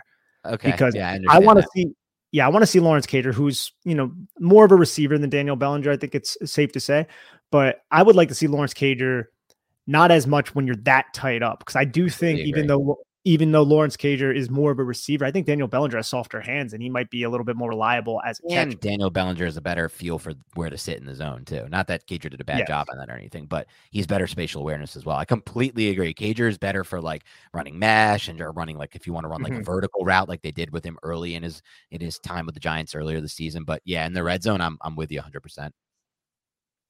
And then we have this little drive, Dan, right before the end of the half that we'll go over briefly. There wasn't much time here, so the Giants really didn't want to get too, like, I thought they played it pretty smart. Like, they didn't want to like rush into anything here and give the Vikings the ball back like the 40 with a ton of time. So we'll roll through these plays here. The first one was 11 personnel, 2-by-2 set. They're just trying to hit a quick one to Slayton here, and the Vikings did a good job playing it. Yeah, you can see how the Vikings are playing this. Boundary stacks. We've been talking about boundary stacks so much recently, Dan, and this is just another boundary stack. Jordan Hicks knows that someone is going to be running out. He's just reading Daniel Jones's eyes, puts it in a catchable spot to Darius Slayton, but it's dropped in very, very tight coverage. Luckily, he didn't take a huge hit because he actually got dinged up on this play, but came back shortly after. Yeah, I was a little nervous about that too, but didn't affect them too much. 2nd and 10 situation here. They're going to run like an inside stem here, try to hit Richie James. They're able to get him for 3, but the Vikings play this pretty well, and there's no yak. Yeah, Patrick Peterson's right there to corral Richie James. There's another little pivot route outside, and really nice open field tackle from 7. 3rd and 7, they're actually going to convert it. Little chip and release by Bellinger. This time, Daniel Jones does come to Bellinger after the chip and release. 8 yards first down, but by that point, they had run out of, they were in a position where, like, all right, we didn't give the ball back to the Vikings. That was option number 1 with a short field to get 3. So let's just kneel this bad boy out. Yeah, just kneel it. You have the lead, and it was 40 seconds when the Giants started with the ball. So there's no reason to really force it. Yep. Coming out of halftime, Giants deferred, so they got the ball at a half. What did they do, man? A 6-play, 75-yard touchdown drive, dude. This was relentless. This offense was simply relentless in this game. We saw really the only times they got stopped were one in the red zone when they had that double motion penalty. Fine. That took 7 points off the board, gave them 3. And then the 2 plays I talked about, the bat at the line of scrimmage, wide open Richie James, which we'll see later, and then the Slayton drop. I mean, this offense was just phenomenal in this game. But this was not a phenomenal play here. They came out 21 personnel here. Little 3-yard stretch run, 3-yard loss on the stretch run to Barkley. Giants had a lot more success in this game when they threw on first down rather than run. But this was a 3-yard loss. Yeah, it's a little split flow action. You could see how Daniel Bellinger's trying to take out the end man on the line of scrimmage. But Dalvin Tomlinson, I mean, this is a difficult block for Evan Neal. Evan Neal, who is the tackle, has to get across the face of the 3 technique, who is Dalvin Tomlinson. Very hard to do. And Dalvin Tomlinson, minus 3 yards. But Tomlinson blocks him into the tackle. Yeah. Saquon Barkley gets you back, though, buddy. Yeah, exactly. So you're going to get a 2nd and 13 here. Again, back in the day, this Giants offense in 2nd and 13, the drive was over. We were, as fans, expecting a punt, and we would get punt a lot. But we're going to see here, they're going to motion Bellinger. This is a 12 personnel look, and I just love this play here. You're going to see, once again, Barkley flaring to the field side. What does that do? It gets the defender. He has to start to move laterally towards Barkley. What are you going to do? Leave Barkley open in the flat? You can't do that. That's the thing. And so that just allows Hodgins to find that little soft spot, flip his hips around. This is something he just does such a good job of, I think, Hodgins. Now Jones is so well aware of it, and they're so in tune. It's just finding the soft spot in the zone here and just turning your body toward where the opening is. And look at this, 10 yards, digs them right out of it and gets them in a 3rd and 3 instead of a 3rd and long situation. Yep. Simple stick concept against a cover 2 defense. It's not man, so the linebacker doesn't match Barkley into the flat, but instead number 20 has to expand outside laterally. And you can see 20, he's going to expand towards the bottom of the numbers, and that gives even more space for Isaiah Hodgins. And it's Jordan Hicks, who is in the middle of the hashes with Isaiah Hodgins outside the hashes. And look at the confidence in Daniel Jones to know exactly where Isaiah Hodgins is going to be. He's rearing back, and he's deciding to throw this football right as Isaiah Hodgins is turning, puts it right there.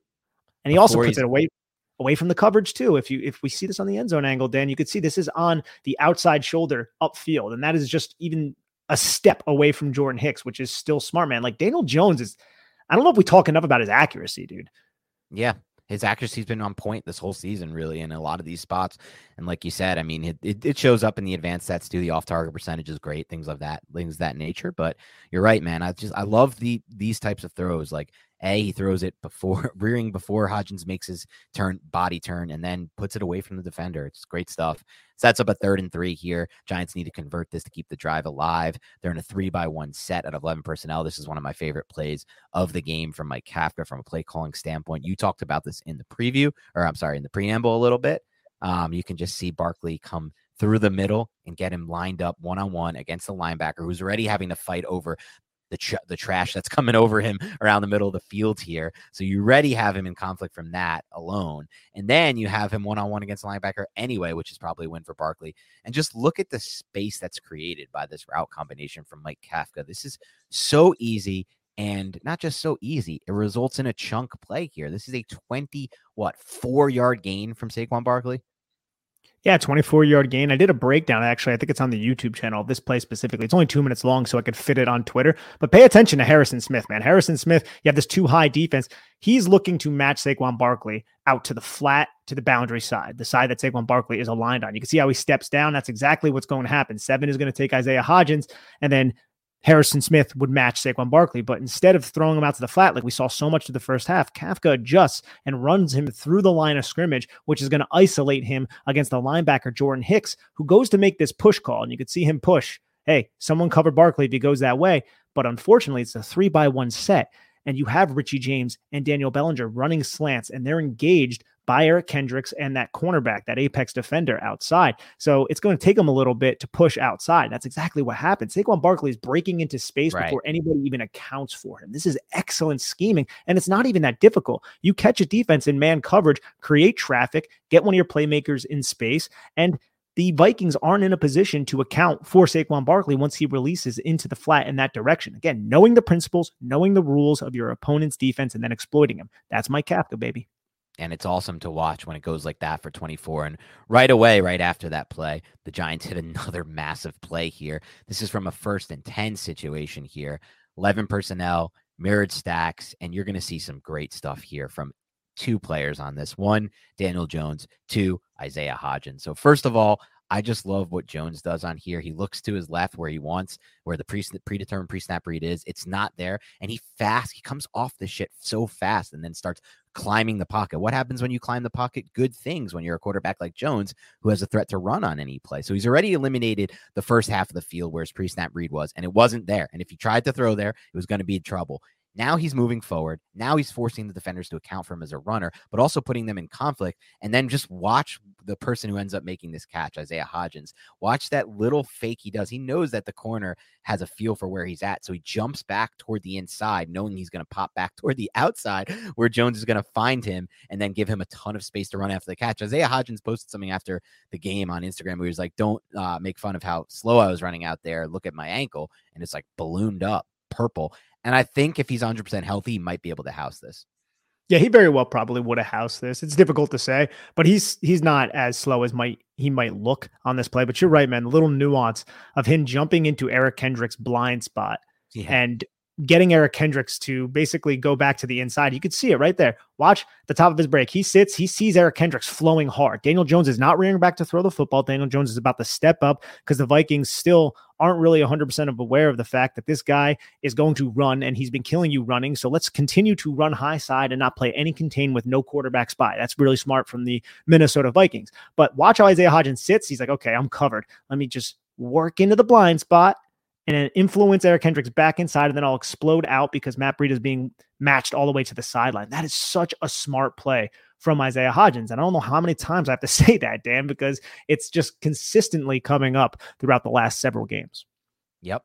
And look at what it turns into, a 32-yard reception. This is just phenomenal stuff, man, from the offense here. And this is the play I referenced earlier on this 1st and 10. I love they went to the bag with this one, with the end around to Darius Slayton. It didn't work because DJ Wonnum played this thing so freaking well. But you can just see from the all-22 angle, as you just watch it there, that if DJ Wonnum doesn't read this play the way he did and he crashes down, it's probably a touchdown. Right? Like, I think he reads the blocks. They're set up well. They're well ahead of him. There's only 3 defenders left from 2 guys, 1 on the inside. Slayton has the speed to beat that guy. It's a potential touchdown in the red zone here if Wonnum doesn't read this right and crashes down.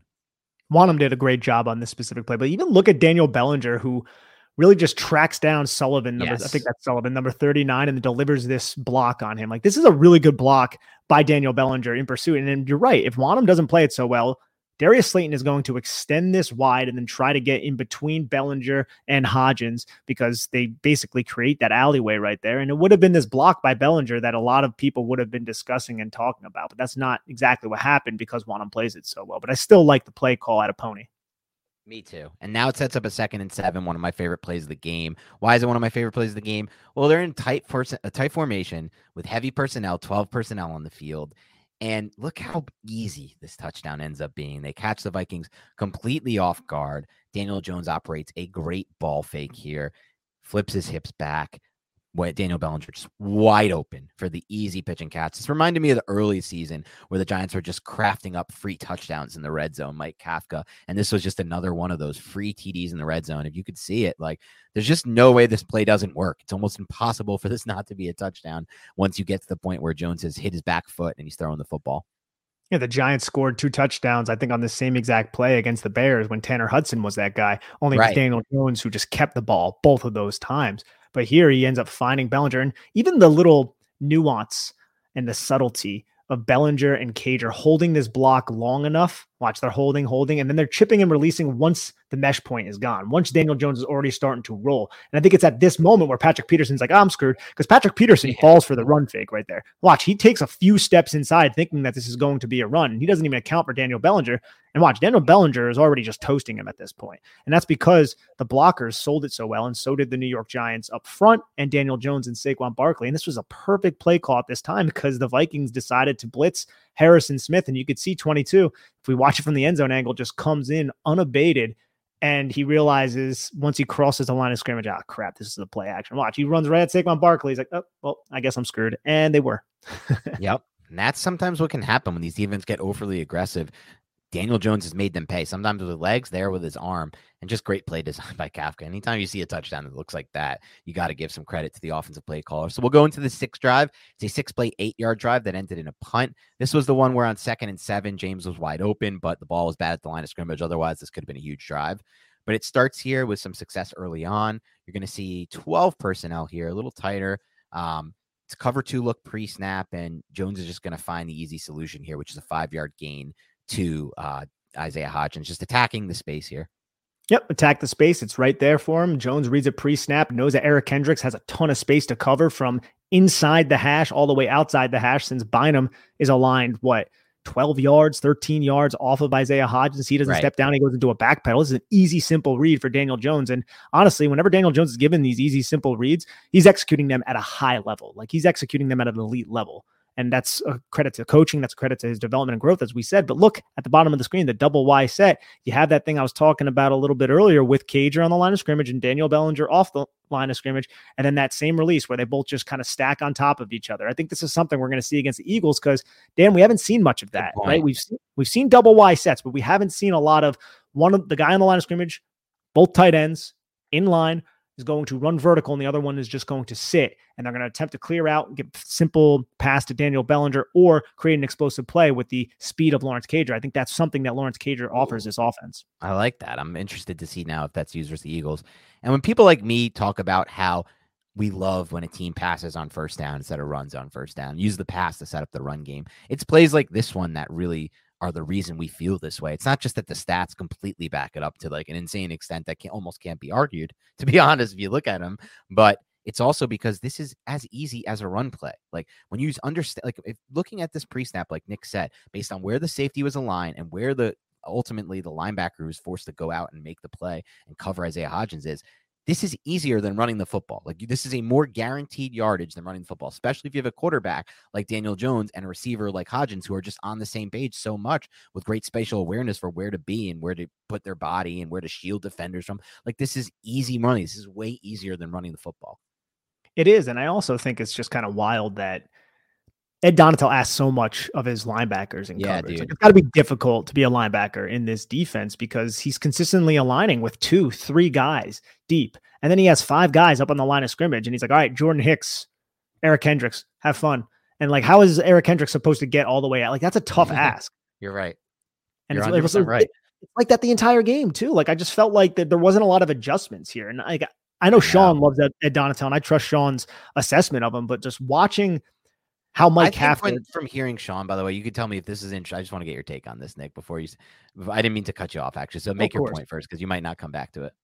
No, but I was just going to say, just watching how Mike Kafka manipulated this defense the entire game. I mean, it speaks to Mike Kafka, who we know is an absolute stud, but what the hell, man? You got to make some adjustments. And he made a couple here and there, but it just felt like Mike Kafka had the script to just defeat this defense the entire game. I completely agree with you. And when I made my proclamation earlier this week, like, I really feel confident about this game. One of the reasons was I thought Kafka was going to beat Donatel, and when that match, the coaching edge was going to be so large, and it was. The other didn't work. I thought the Giants D-line would dominate up front, and against this beat-up Vikings line, that just didn't happen. But speaking to the first point, I almost feel like with Sean, he, just based on what I heard, Nick, it almost felt like he was more trusting just the principles of a Fangio type system, and like, eventually you'll get to it, right? Like, because when these guys, if they can get these second and third levels in sync, like things that you were talking about before, like how they were so out of sync and like pattern match concepts, it will start to look really good, right? Like every Fangio defense in the past that's really hit its stride. But right now they're not at that point, and like you said, they're not really making adjustments when things aren't going well. That's the big key. And I think we'll switch to this screen for a second. Yeah. And I think we saw that with the Giants, right? Like, I've watched a lot of the Giants defense. I still got some film I have to work through and then to write everything down and get everything organized.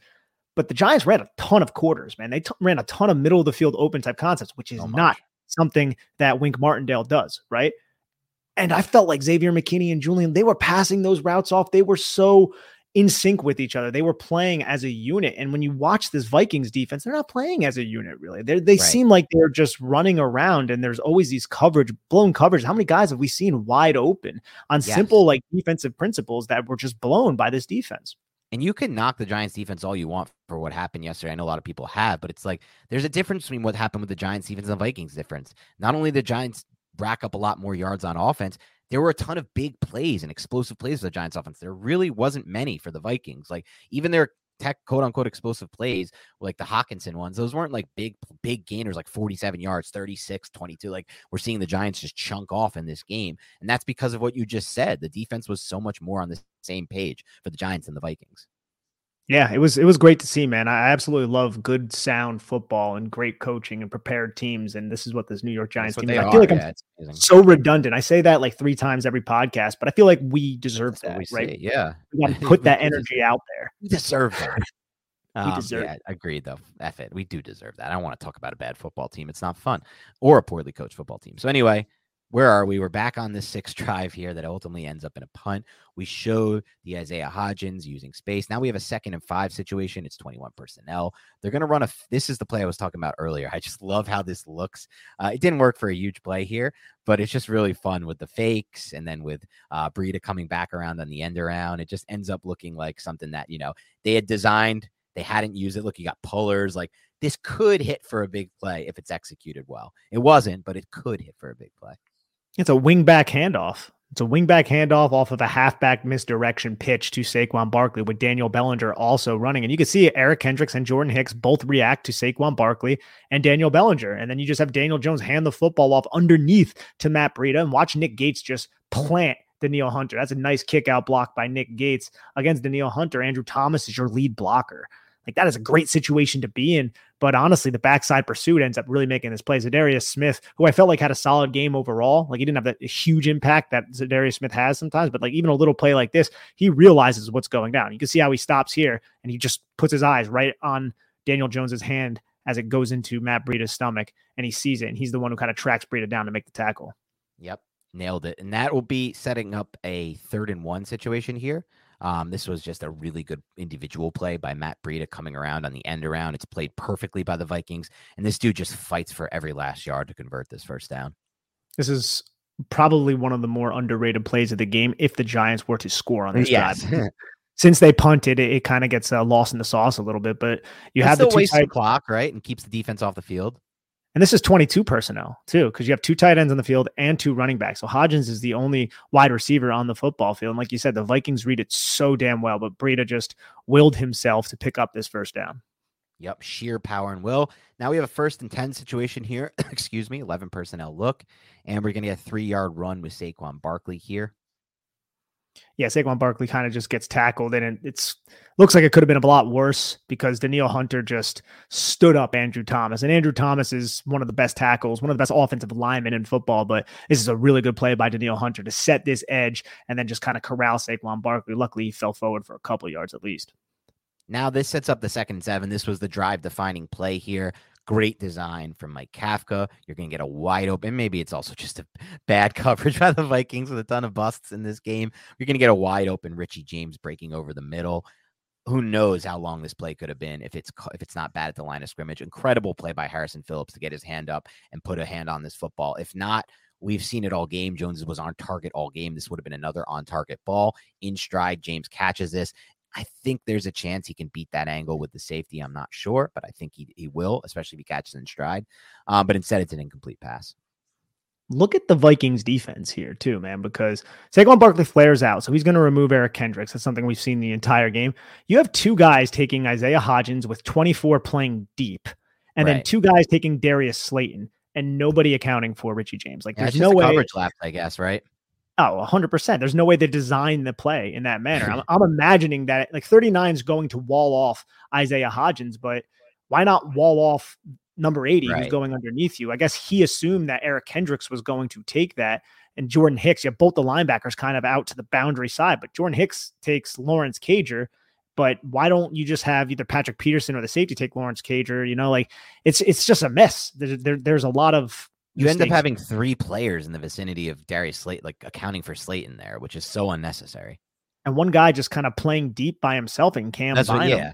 Including him, right? He's just deep half, like respecting Slayton or whatever. But there's a lot of plays like this where I just feel like they were playing too deep. Like they were just the depth they were playing at didn't make sense versus this offense. But I guess that's what happens when early on you run out, like you saw earlier in this film, those Yankee concepts and things, those deep hitting concepts, and you start to hit a couple against the Vikings. And then they're like, all right, well, we don't want to get hit by that again. And that's kind of the value, by the way, of them coming out and running those plays earlier. Yeah, I think that's a really excellent point. And then 3rd and 7, Daniel Jones ends up getting sacked. Pass protection just kind of breaks down. Barkley loses, picking up Eric Kendricks. Worst pass protection rep of the game, I thought, by the Giants offense overall. Evan Neal gets beat around the edge. Yeah, there's a lot of players losing on this rep. Neal, Barkley, Gates. The only one that doesn't is Andrew Thomas. Yep. And you're damn right. Look at him over there. Literally the only one. Oh, wow. I didn't like what I saw at the end of that. See Ooh, neither Thomas did kind of I. roll that back Yeah. with Thomas. What did I just see with Thomas kind of limping at the end of that? Get stepped on. Yeah, he Ooh, might have just got stepped on by who though? I don't know. I'm not know. going to try to play doctor right now, but Didn't like that little jump hop there by Thomas at the end. So hopefully that doesn't show up in the injury report this week. Well, we shall see, but he's right there to pick up Daniel Jones after the sack. So that play ends that drive. Only unsuccessful drive until the Slayton drop at the very end of the game. It's going to set up a 7th drive, which is a 12-play back to good 75-yard touchdown drive by the Giants here. So this 75-yard touchdown drive starts with 11 personnel, a 2x2 boundary stack. It's a cover one look, as you can see here. The safety rotates in the middle of the field, which, again, Jones has done a good job beating in this game. But on this one, there's nothing open. There's nothing available. There's no B gap to run into. So Jones just kind of climbs the pocket and throws it out of bounds. Smart decision. Smart decision just to get rid of it and not take the sack. I felt like Danielle Hunter did a really good job anticipating Daniel Jones going through the B gap. You can see how he goes high side, sets, and then works back to the inside to close it off. Right. Jones realizes it, throws it away. Good call on that. Sets up a 2nd and 10 here. Again, 2nd and long, a down that usually hurt the Giants in the past. Not anymore. Not in this game here. You're going to see Jones just hit the crosser there. You got 2 horizontal crossers. Slayton coming on the drag.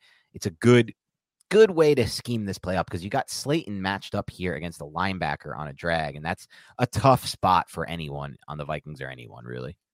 And this is the same play that Darius Slayton drops a little bit later in the game. It's the same play where Richie James got hit on the 2nd play of the game against the Colts. It's the same play where Darius Slayton had 30+ yards against the Vikings on Christmas Eve. It's just that this one's not actually a boundary stack. You have Daniel Bellinger kind of operating as an H-back. They change it up, but still it's a similar thing. He's going to release vertical, and then Darius Slayton's going to release underneath, and that's going to isolate Darius Slayton against Jordan Hicks, who always gets isolated against Darius Slayton. I'm sure he's like, how does this keep happening? What the heck? Yeah. And you just have the 2 deep.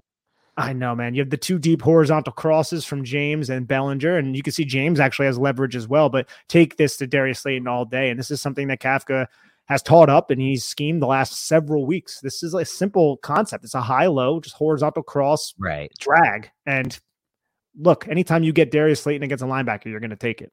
It was actually a really good play by Patrick Peterson to come across the field and make that stop there, because it could have been an even bigger play if not. But that sets up a 1st and 10 here, and this is one of the plays I put on Twitter. I just think it's just such a good job of showing the growth that Daniel Jones has had, because in the past we've always said, like, dude, when you see this and you can anticipate the blitz coming, just throw the bubble. Look at the leverage you have, and that's exactly what he does. He turns what could have been a negative play if he handed the ball off here to Barkley, because it would have been, or just if he doesn't recognize the blitz fast enough, it could have been a sack or a throwaway, into an 11-yard gain. And I put this play on Twitter because I think it's shown his progression from a mental standpoint so much. And Mark Schofield, friend of the show, who, by the way, now, Nick, we got to get back on the show because he said he would and he's around. So we got to get him on, because we already had like 3 BBB fans like saying like, get him on. So we will at some point, obviously, maybe after the season ends. But he was like, the biggest difference I've seen, this is kind of his TLDR, Nick, of what he'll eventually give us when he breaks down Jones on the show. But his TLDR was,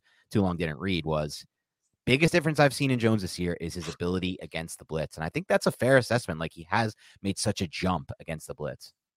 I don't think I've ever heard the TLDR thing. Oh, you've never heard that? TLDR, too long didn't read? Okay. I was going to ask you, and then you actually said it, and I was like, oh, man, okay, that's kind of cool. Yeah. But you're right, dude. And you can see Daniel Jones, this is what he's doing. He's flashing his eyes up because he's going to check that bubble. He's in pistol, so he's turning toward that direction anyway. So he's going to see if he has leverage with Richie James, and he just sees the blitz. He's like, all right, screw the handoff, not going to hand the football off, just going to take the bubble. And we don't see the Giants really execute the bubble. We see Richie James running it a lot, but it's almost like it's Steven Glansberg. Like, he's just out there by himself and no one ever pays attention to him. He's just by himself eating lunch. But here, Daniel Jones sees the opportunity to get Richie James the football in space with a safety coming down from depth. And then James makes a miss. And this is a solid gain. Just excellent intelligence from this quarterback.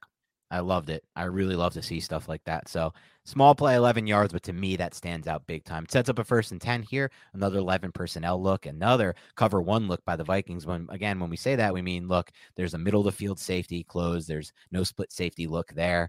And what are the Giants going to do? They're going to figure out, look, I can try to come underneath here to Darius Slayton here. But, Vikings played this pretty well. And I actually think this was a pretty good throw by Jones. It just wasn't caught by Slayton. Yeah, it's really contested. Patrick Peterson did a really good job Yeah. playing through that catch point, and Slayton, it kind of hits the ground, so it goes incomplete. But look, this is a boundary stack, kind of, right? There's a little bit of a split between them. Saquon Barkley flares out. Eric Kendricks matches. If you look at the top of the screen to the field side, that's probably where the football should have went, but Daniel Jones just reading this half field and then making his decision off of that. But you actually had the out route here because number 20 isn't coming down and cutting on that number 2. So that would have been the read, the optimal read. But again, Daniel Jones is only reading half the field and gets the football into a catchable point. It's just not secured. And that sets up a 2nd and 10 here. And again, this was just a really nice play here by the Giants offense by Daniel Jones here. You have probably, in my opinion, the best throw that I don't want to say throw. I think it's the best combination of throw, the best play I've ever seen from Daniel Jones, considering the context, right? Because it's a playoff game. It's 2nd and 10. You need this. This is a got to have. You don't want to put yourself in 3rd and 10. And there's so many things I like about this play from Jones, but what I like the most is the arm talent on this play because he's rolling to his left. He does not have time to reset. He has to flip his hips off balance, rip this thing out there basically with only his arm. And what ends up happening, he ends up somehow getting a ball out here that's heavy, that's tight spiral, that has velocity, that beats the defensive back to the spot. And it's perfect pinpoint placement. I think when you turn it over and you see the end zone angle, Nick, you could really just see how big of a rip this was by Jones. While again, moving to his left as a right-handed quarterback and being forced to flip his hips. This is an insanely difficult throw to make for a right-handed quarterback. And he's able to just rip that ball out there. Now, you can nitpick. I think it's fair to nitpick on this one and be like, damn, look at how amazing of a route Isaiah Hodgins ran. And he did, because look at that right leg, boom, that right leg sets him up and Peterson's completely off guard. So yeah, with anticipation, Jones could throw this ball early and doesn't even have to leave the pocket, can just hit him to that spot and maybe there's some yak opportunity.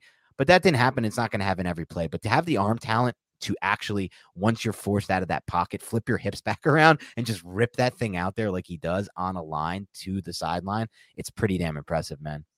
Yeah, he's great breakdown, by the way. He felt the pressure. Evan Neal kind of gets bull rushed back into the pocket. And you're right, man. Look at this little shimmy by Isaiah Hodgins. I'm glad you can see it on the end zone angle.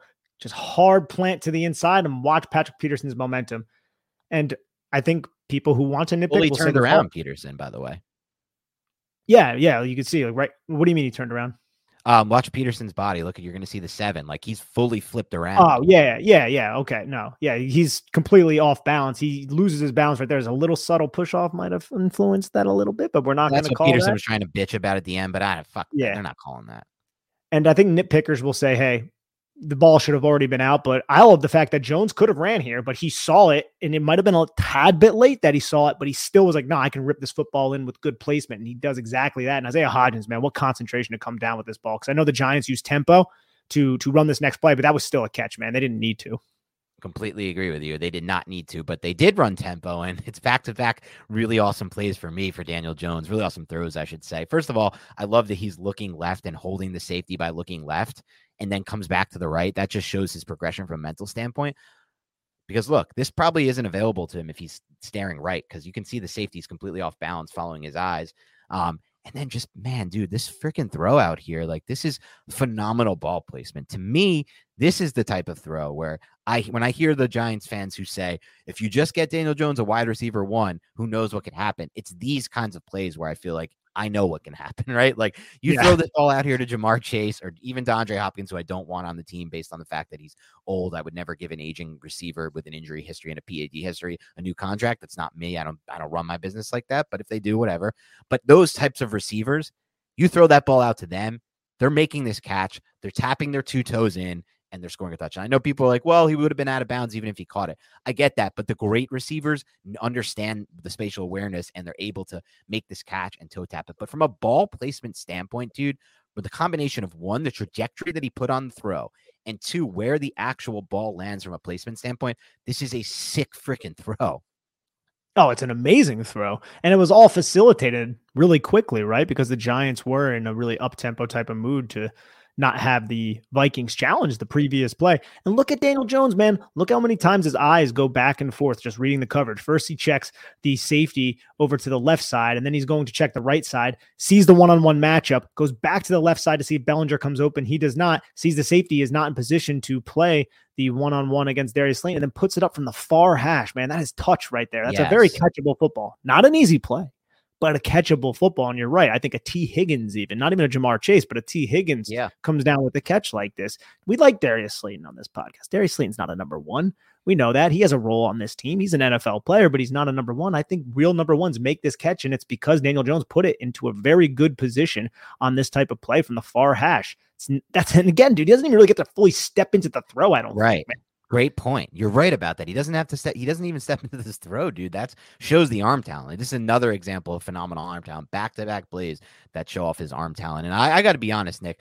I think I'm fair. I think it's fair to say it now. I think I've underestimated Daniel Jones's arm talent overall. Now I do feel like, and I'll stand by this, there's no tangible evidence behind it, but I do feel like the ball's come out this year way better than it has in the past. I don't know if that's true or not. It's hard to say, but at this point with what he is now, this is a great, like from an arm talent standpoint, I feel like he has, it's obviously not Justin Herbert. It's not Patrick Mahomes. Don't get me caught saying that. It's not Josh Allen, but it's that next level for me for sure. It's definitely by far and away and above our average arm talent. And when you string together two back-to-back throws, like the last one we broke down to Hodgins and this one, that's enough for me to be like, this dude has plus arm talent.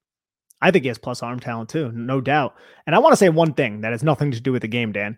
Yeah. I feel like this all 22 camera guy, the one who is showing the all 22 and not just the end zone, is definitely the favorite student of the all 22 guys, because this guy is so much better than the end zone guy. Like, look, he zooms in. Look how close he gets. You can almost see if get in bounds, man. This guy is so much better than the end zone guy who is not framing it well. He misses Kenny Galladay's block. You're right. You're 100% right. He's way better. The end zone angle guy sucked, and we'll see it throughout. But I like that take. I like that little thing that you just broke down there. It's pretty funny. That's like as nerdy as it gets. This is the nerdiest podcast out there for football, I would probably say, at least for the Giants. And that's like the inner nerd coming out right there from both of us right there. You with the observation, but it does set up.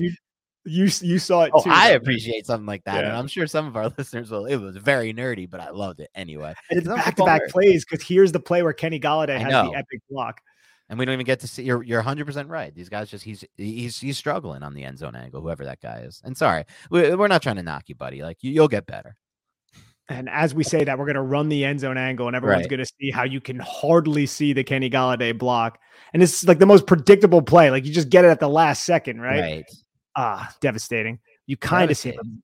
What a block. See him.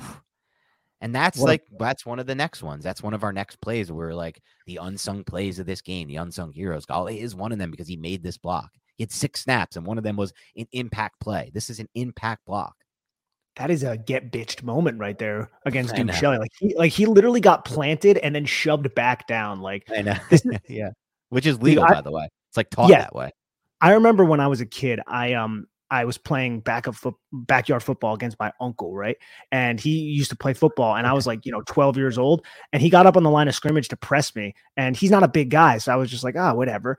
And he pressed me to the ground, and I was like, what a dickhead, It was such a dickhead moment from my Uncle Ken, but at the same time, like I remembered it. So now whenever like someone pressed me throughout my football career, I was always like anticipating it, and I really felt like that's what just like I was Shelley on this, but I was Duke Shelley, and my uncle was Kenny Galladay. Yeah, and then there's probably the same kind of size difference at the time too. Probably. Hilarious move by your uncle, by the way, to do that against a 12-year-old nephew. Just a fucking wild move by him. I love it.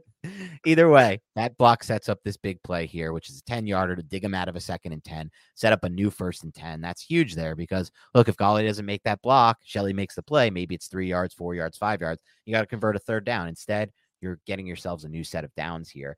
And on this new set of downs here, you're going to see a little zone read play here. This was the play I referenced earlier, I believe, where I just look, and I'll get your take on it, Nick, and see how you feel about it. But I think if Evan Neal does a better job executing this block, Daniel Jones taken for a touchdown, because you'll see at the end, Patrick Peterson does eventually flip his hips back. But I know Jones, and I think Jones wins that angle. Maybe he doesn't, but either way, it's a bigger gain.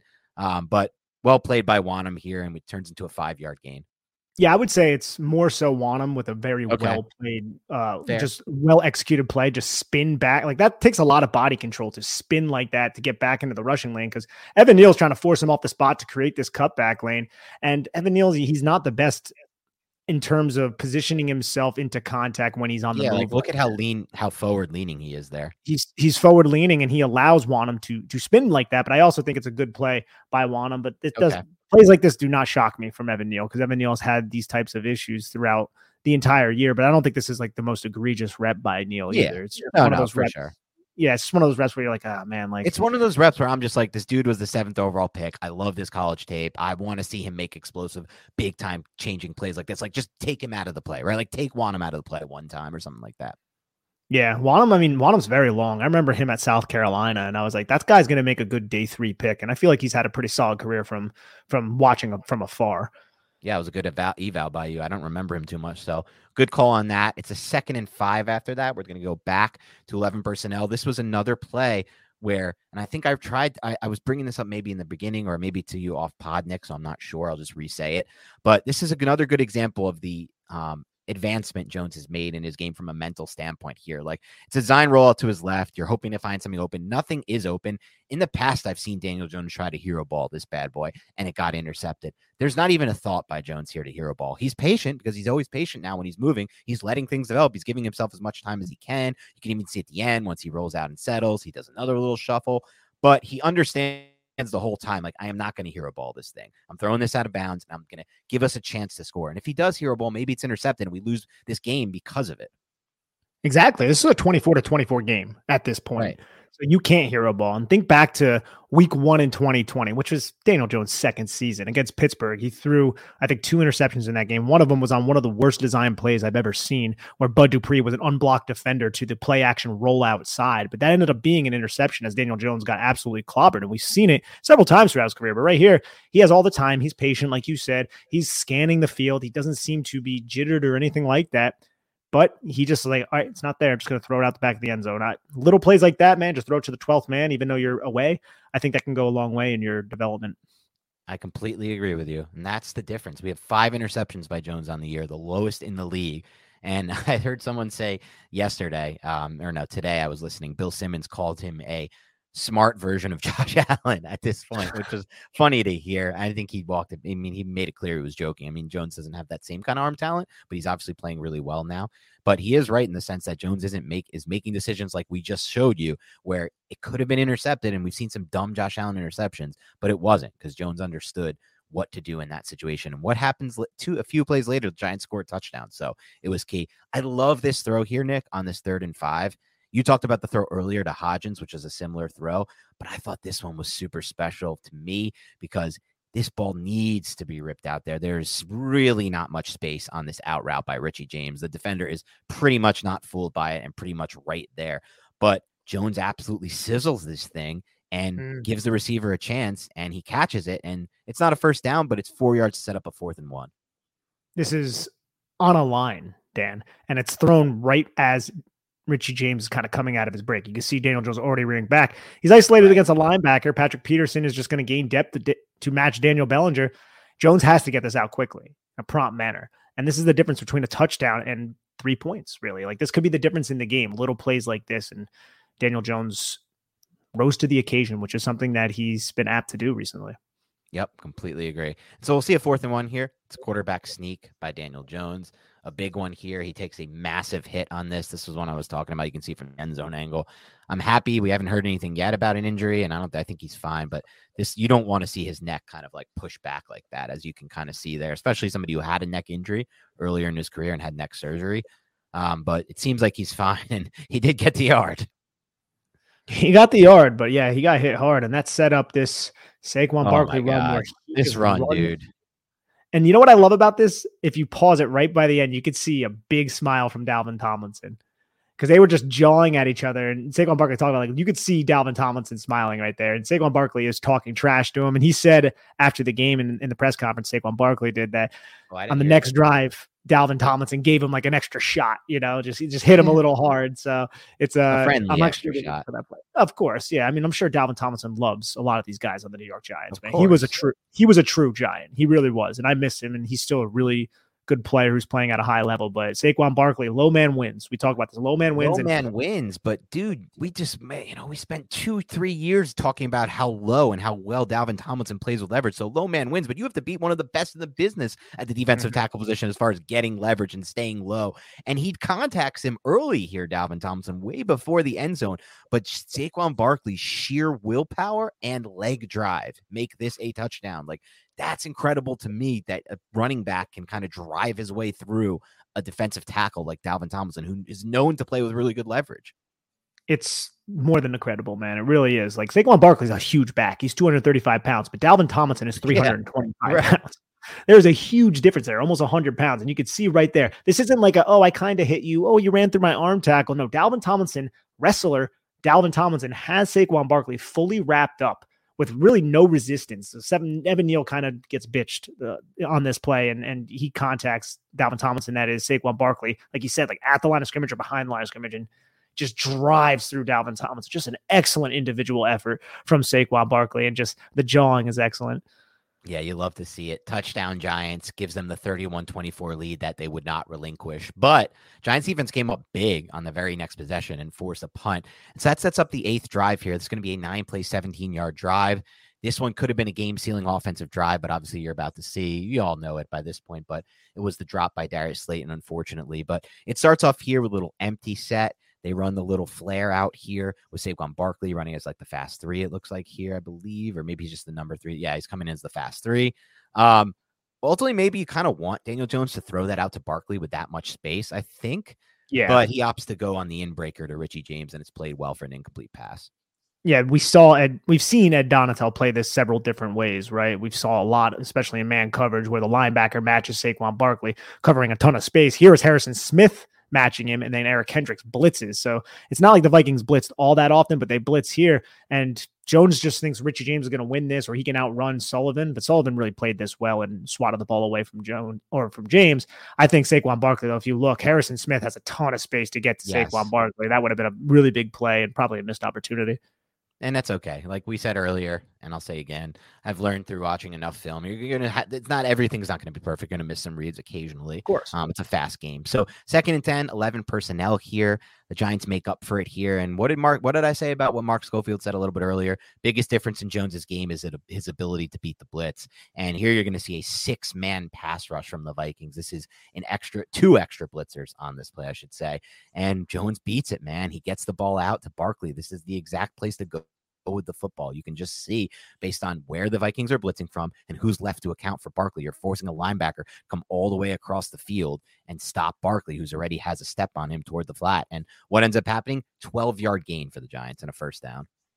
And it's not like the Giants used a lot of 3-by-1 set, but when they did, they would flare Barkley out to the flat in some manner, either through the line of scrimmage like we broke down, or out to the flat like this. And Saquon Barkley looks like he's going to pass protect. Then he just runs to the flat. And watch, Eric Kendricks is matching him. He has Daniel Bellinger running right through him in all that space, similar to the play we broke down just a little bit earlier. Giants really use these 3-by-1 sets well to set Saquon Barkley up in the flat. Yep. And that sets up a 1st and 10 situation here for the Giants. And they're going to look, it's late in the game. They're trying to run a game-winning drive, and they call quarterback power. I just freaking love that. It didn't work this time. And you have even Barkley coming out as the lead blocker. It was played super well by that Vikings defensive lineman, and it didn't work. But I do appreciate the call by Kafka here. And also, look at Daniel Bellinger, man. Daniel Bellinger throwing blocks, bro. You absolutely love to see it. Just always driving Cam Bynum, always doing that. This is just a really good play by Danielle Hunter, who is getting blocked down by Darius Slayton again. Like, that's just tough. And then John Feliciano's a step behind to get to him, and Danielle Hunter makes the play on Jones. And that'll set up a 2nd and 9 situation here. Going to get another blitz call from the Vikings, who really started to ramp up their pressure calls toward the end of the game. And I just freaking love this play by Daniel Jones here, because it's just, to me, look how fast he comes off his predetermined pre-snap read, right? Like, he wants to go to the right, and he just understands quickly based on what he sees, it's not going to be there. And also, while that's not going to be there, there is going to be an option based on where the Vikings defenders are and the leverage they had pre-snap to just hit this quick, like, pivot by Isaiah Hodgins. That's exactly what he does. It's an 8-yard catch. It's a solution to a play that the Vikings were blitzing on and had pretty well covered as far as what he expected pre-snap. The footwork by Isaiah Hodgins is excellent. And remember just a little bit ago when we said I know Jones was only reading half the field, but he Right. had Isaiah Hodgins on the out route because the cornerback to the outside was not cutting. He wasn't going down on the number 2. He wasn't reading the number 2 and trying to trap him. We said that, and now Jones goes right for his first read to the half field, but he doesn't like what he sees with Harrison Smith blitzing. So he comes directly off it and goes to the field side to deliver the out route off the pivot to Isaiah Hodgins. And I'm not sure if that was a coaching point from Mike Kafka or it was just happenstance, but it's an observation that we're making here on the Big Blue Banter podcast. And I think it probably had something to do with it. And that's clicking in Daniel Jones's head, bro. Really, really fast. Like the acceleration of this guy's mind and how he's seeing these defenses, it's really just developed and progressed so much this season. Yeah, that's what you see from the great quarterbacks, the ability to come off it so fast like that and just move back. And now you're starting to see it from Jones. So it's just awesome to see. It does set up a 3rd and 1 here, though, where the Giants try to run Saquon Barkley to pick up the first down. And the Vikings play it really well, and they get a stop for no gain. Yeah, Vikings didn't really get too many stops because the Giants didn't really run the football too much in this game. And I honestly thought he had it, but I guess he just like ran into a wall and just doesn't look like he got any yards. Because once Daniel Jones going in the mesh point, I'm like, the blocking is not great. And I feel like whoever that is on the line of scrimmage, I think it's Tonga, is doing a really good job against Feliciano. But I expected Saquon Barkley to squeeze through, and he just didn't. Good job by the purple people. Agreed. But it does set up a 4th and 1, and the Giants, I love this freaking call from Brian Daboll, dude. Like, enough. Like, let's try to win the football game, right? Let's not play not to lose. Let's try to win the football game. And he trusts his quarterback, who's let's be honest, a pretty damn good quarterback sneaker, especially with these NFL rules. And I'm wondering if they will change him, but you just got 2 dudes behind him. One's Nick Vannett. It's just like pushing him forward. It's just very hard to stop this. I think the NFL will change the rule on this. I really do believe that, because it's at this point like a completely unfair cheat code. Just have somebody lined up like a yard behind the quarterback and just push him. I don't even know how you could stop this personally. I think you just have to get such a good push on the defensive line and consistent push. I'm not actually sure, but good job. Good call by the Giants, and they picked up the yard. Yeah. I have written in my notes, not BDE, HDE. Okay. Huge D energy right there from Brian Daboll. Go out and win the game, baby. Huge. You know what I'm thinking of when you say huge? Who? Do you remember the Curb Your Enthusiasm episode? It's one of the best ones of all time, where Richard Lewis it's Richard Lewis kidney season, and Richard Lewis is like bed sick at the time, and he has that like at-home nurse, and Larry and her like could discover that she knows Jeff, and how do you know Jeff? Well, I dated him. And then she gives a small dick, and then he goes, huge vagina's huge opening. Was it Babe Ruth's baseball that ended up going? Babe Ruth's baseball, or Lou Gehrig, one of those like famous Yankees, and at the end with the cell phone when he calls it, and it's just like it's so well done, that entire episode. But it's one of my favorites. Apologize, by the way, to the Big Blue Enter listeners who are maybe listening with kids. I did say some words I wouldn't, I don't always like to say on the pod, so maybe we'll edit it out, but probably not. You're just gonna have to deal with it. Yeah, but we'll try to restrict that. We'll restrict it moving forward. That for sure. We restrict it. Look, we're excited. We're excited. We're gonna select. Yeah, we're excited. We're talking about Giants winning. Curb Your Enthusiasm, like Nick and I's favorite comedy ever. So yeah, we're gonna do it. So we're gonna come back to the game here, though. Now it's a 1st and 10 situation. At this point, the Giants got a little conservative. I'm going to be honest with you, Nick. I didn't love it, but it's fine. I understand. There's 3:14 left. You want to burn some clock. I get it. Keep the ball moving. So they run a little zone read here, and it just goes for no gain. But on 2nd and 10, they come out with a play action rollout, trying to catch the Vikings sleeping a little bit. Yeah, they want to hit Barkley here quick in the flat. I know that because I've seen this play so many times, but it just wasn't there. The Vikings played it very well. And again, though, Jones is patient. He keeps his eyes downfield. I'm very glad he doesn't throw this football. But it's not just Barkley. We saw this so much earlier in the season, right? It's Daniel Bellinger, too. Oh, look, I'm engaging blocking. I'm blocking. Never mind. I'm just going to sit here and just be quiet. But Vikings were kind of all over the place. So this is a good time for Daniel Jones just to kind of take a sack. And that sets up a 3rd and 15. And this is the big Slayton drop over the middle of the field. Last offensive play of the game besides the kneel downs. This would have been a guaranteed first down, potentially a touchdown. Either way, the game-winning play. Unfortunately for Slayton, I did love with Brian Daboll after that play. It's like, dude, we're going to need you. Just great coaching right there. And there's still so many great things Slayton did in this game, man. The 47-yard reception, the 32. Like, it's going to be overshadowed by this drop, and it does suck that this happens to him a good amount. And I understand why Giants fans are frustrated with it. But either way, I love the aftermath with the coaching, and the defense thankfully pulled the Giants out of this one despite this mistake. But how the hell are the Vikings giving this shit up, man? On a 3rd and 15, it's just insane to me. And look at the play. It's the same play that we went over, I think, 3 times on this podcast, and we've seen over the last 3 weeks. It's just Daniel Bellinger off the stack. And, this isn't really a stack. There's a little bit more of a split, but he's just going to release vertical. Darius Slayton right underneath, create that pick. And on the other side, you have Saquon Barkley flaring out to the flat. It's matched by Eric Kendricks. No one's in the middle of the field, Dan. No one. The 2 deep horizontal crosses from James and Daniel Bellinger. Why are there so many? Wait, roll it back, Nick. Look at how many. Go a little further. Go. Sorry. A little further. No, not further back. Move forward. Sorry, my bad. Bad rate. Stop. What the hell are all those Vikings defensive backs doing stacked like that? So far away from the line from the first down mark. It's just crazy to me.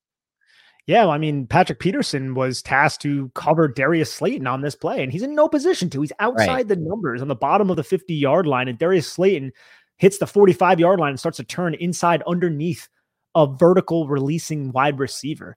And there's no one just to take it because Eric Kendricks goes to Saquon Barkley. And this is kind of like, I think, just the way Ed Donatel called this defense with so many guys preventing the explosive play. Ironically enough, Dan, it led to so many explosive freaking plays because of just the underneath portions of the field were never accounted for effectively. Craziness. And it worked out for us, though, so I'm thankful for it. But definitely unfortunate. If he catches this with his speed, he might be able to turn that into a potentially massive gain there. And obviously, either way, it's a game-winning play. So whatever. Giants were able to dig themselves out of that and a roughing the passer. That was BS, and they won the game. So it was awesome stuff. We're excited. That was really fun film to break down. Most fun of the season. Let's get to some superlatives now, though, Nick. I want to start with your unheralded player of the game. Unheralded player of the game. There's a lot of directions that we can go in. I think you can go with the Darius Slayton, even though he dropped the football, because a lot of people are down on him right now. But I think I'm going to go with John Feliciano, who I felt like had a very solid outing. And look, he's John Feliciano. He's not the most athletic center in the world. I got it. But I feel like he does have a level of toughness and an understanding about this offense. And he threw a lot of key blocks here to help spring Saquon Barkley. And he was, I would say, solid overall in pass protection. So if we're going with an unheralded guy, I think I'm going to go in that direction. Okay, I was thinking about this. I don't think he qualifies for a Big Blue Banter podcast, but just given where he's at across the NFL, still people are starting to figure him out. I saw Matt Harmon, creator of Reception Perception, say he's going to run one on this player because he's really impressed by him. A lot of people are starting to get impressed by him, but I kind of want to give this to Isaiah Hodgins. Like all the unheralded plays he made, understanding the spatial awareness, falling forward for that first down, dude. Like just the playing on a bum ankle like that, like. I think he deserves it, but I think it's a little unfair to call him unheralded. So I'm going to go with somebody else. I'm going to go with Matt Breida. There you go, bro. Yeah. Who had that, obviously that hustle play on 3rd and 1, but also had a few other big solid plays for the Giants. And just in general, his presence on the field and those pony 21 personnel looks helped Saquon Barkley and helped the entire offense with the motion. So he would get it for me, but I still think like Hodgins, you can make a case for Hodgins. Our listeners do not think Isaiah Hodgins is unheralded because they're aware, because we've been talking about it. We've hammered it home. But on a national landscape, yes, you're 100% right, because I feel like people are like, wow, this guy's pretty good. They found him on a practice squad. They're just finally starting to come around to it. We're like, you're slow. All right. So catch up. This guy's a good football player. Yeah. So I think it's fair for me to take it to give it to reference him, but also give it to Breida there still. So let's go with your favorite let's go with your favorite throw of the day by Daniel Jones. And there are so many, but I think I'm going to go with the Isaiah Hodgins one on the sideline, the 19-yard gain. But honestly, there's like 10 that I can name, and I think I would be like, yeah, that one deserves it. Like those far hash throws, even some of the ones that were incomplete were very, very impressive. True. There are a lot. It was an incredible game. I'll go with that one because I did call it my favorite throw of his from his career, so it's hard not to give it best throw of the game. But I say for me, a close second was the Darius Slayton ball in the end zone that was almost caught, that back shoulder ball. I mean, that thing was just a perfectly layered throw, the trajectory on that thing. Like you said, I thought that was a great observation you made where like he didn't have a chance to step into that throw. That just shows off the natural raw arm talent. He didn't pat the ball on that one. This great throw all around. How about your favorite route run? Favorite route run, I think, is one of the Isaiah Hodgins one, like in the first 7 yards between the line of scrimmage and where the defenders were, which is not really a deep one, but it's just understanding exactly where he is. And it has to be the one against Kendricks where he works into his blind spot and then goes back outside. I think that was a really smart route from Isaiah Hodgins.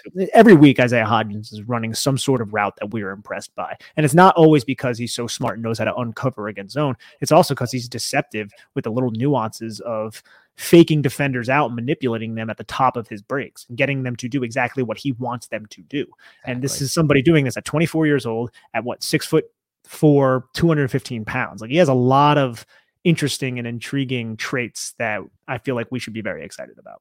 I completely agree with you. And there are a lot of options on this one. You mentioned one of them. I'm going to go with his big catch. The play we just said was the best throw of the game from Daniel Jones. Also my favorite route run by Hodgins. Like, watching Patrick Peterson completely be turned around off balance to the point where you can see the jersey number because he's totally facing the end zone at that point. That's an insane route, dude. And like, just sticking your foot and getting your quarterback to like we said, like, not to nitpick, but if that ball is thrown with anticipation and early, like, it's an easy pitch and catch and it's maybe a touchdown if he turns upfield. But either way, the dude created like 4 or 5 yards of separation for that play. So that one was the one for me. How about your favorite play call from Kafka? This is another one that has a lot of options, I feel like.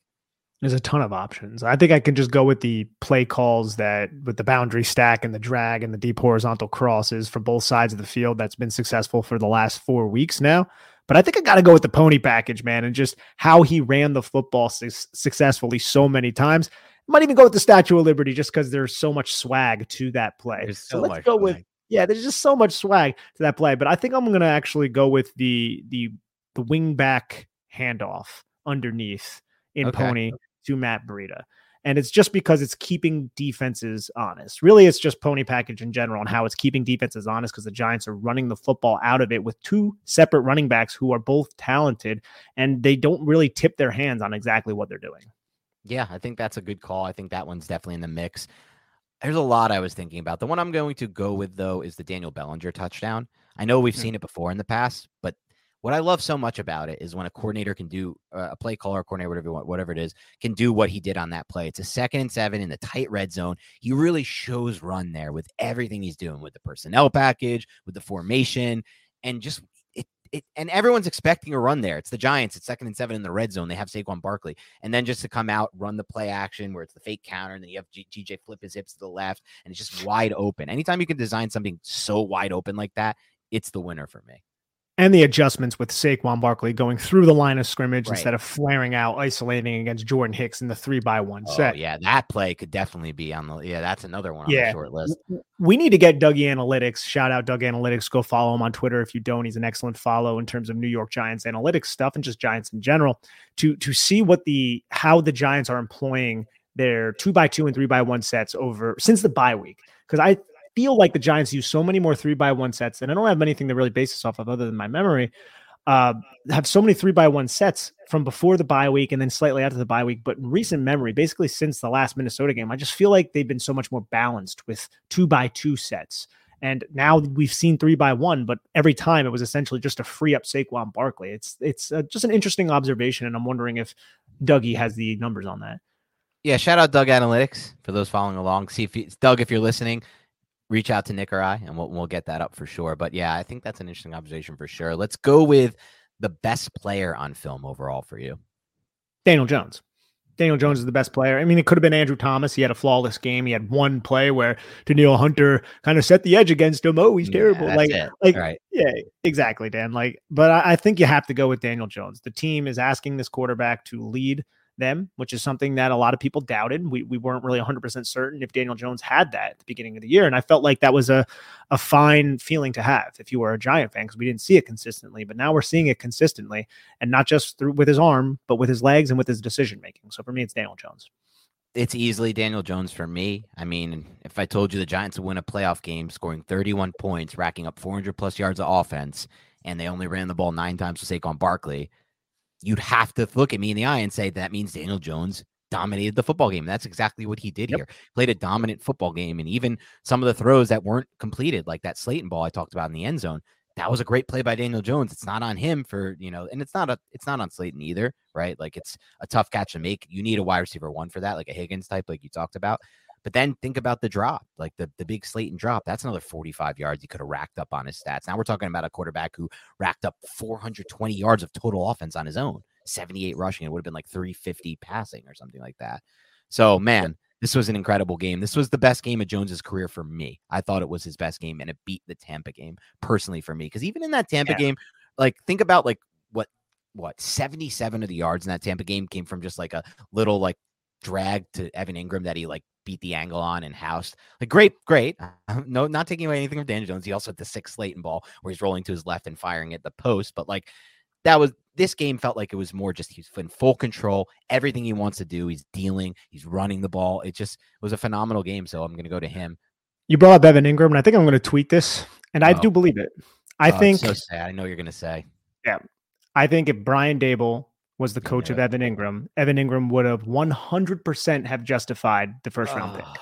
It's so sad to think that if the Giants were in a different salary cap situation and things have ended a little bit differently with Evan Ingram, they didn't have a Galladay contract. They didn't have some of the dead cap from the Logan Ryan dumps decisions like that. They maybe could have done a 1-year deal with Evan Ingram on their own, right? And Brian Daboll with Evan Ingram right now, we're a better team if we have Evan Ingram right now by far. 100%. Like we're a more dynamic team in the playoffs. He looks phenomenal with Jacksonville right now. He really does. He was the best player they had on the field with Lawrence in that comeback.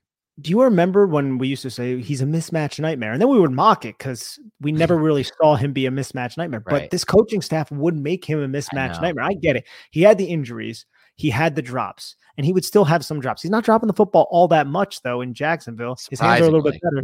Yeah. Which, I mean, that's a fluky thing. It can come and go. But at the same time, a lot of his drops came on similar type of concepts where he's breaking back towards the quarterback in an antiquated offense instead of running him across the field or using him in play action slide the way Doug Peterson is using him. And that's how Brian Daboll and Mike Kafka would have used him. So it would have just made that 2017 first round pick a worthwhile venture instead of, oh, wow, what could have been with Evan Ingram as he's dominating and just earning a huge contract right now after signing a $10 million deal. Yeah, I'll be interested to see what that looks like. But you're right. Same here.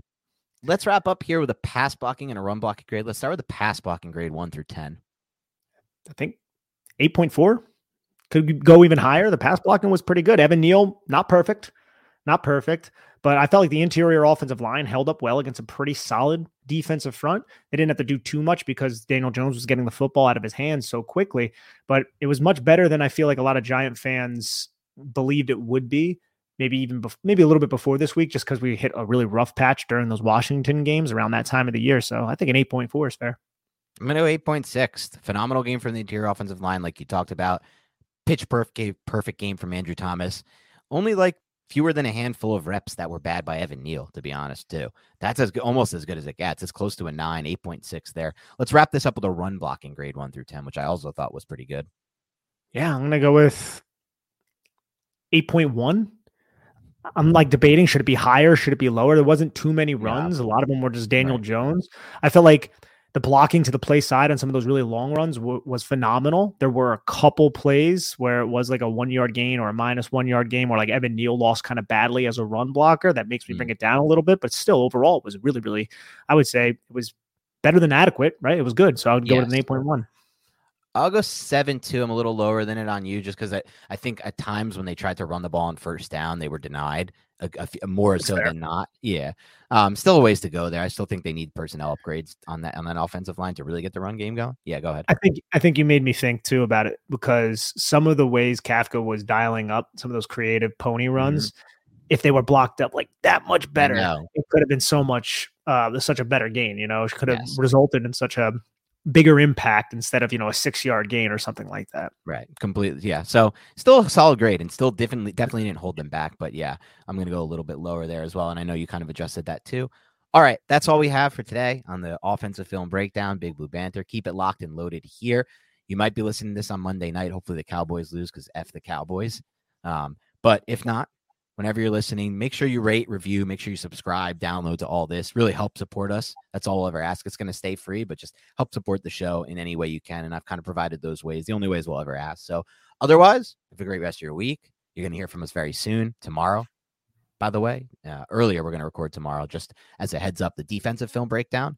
And I think it's going to be interesting because I think the film is going to tell a better story than maybe the broadcast angle told about the Giants defense in this game and what Wink Martindale did. But other than that, past that, we're going to start to turn the page over to the Eagles, previews of the game. We're going to do another show with the entertainer where we'll kind of do a live Q&A, things of that nature. So again, keep it locked and loaded. Have a great rest of your week, and we'll talk to you soon.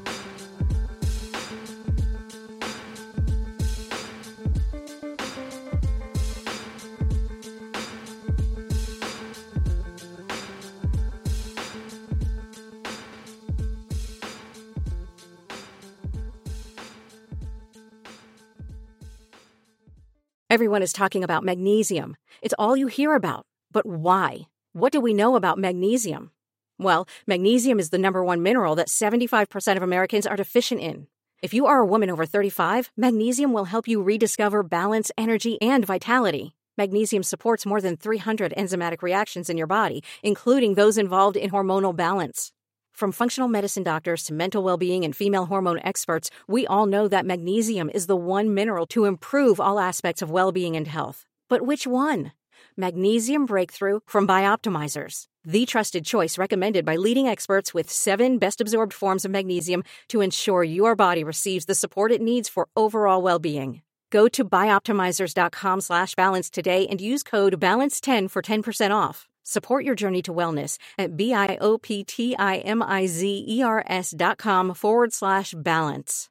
Magnesium Breakthrough from Bioptimizers, your foundation to optimal health and vitality.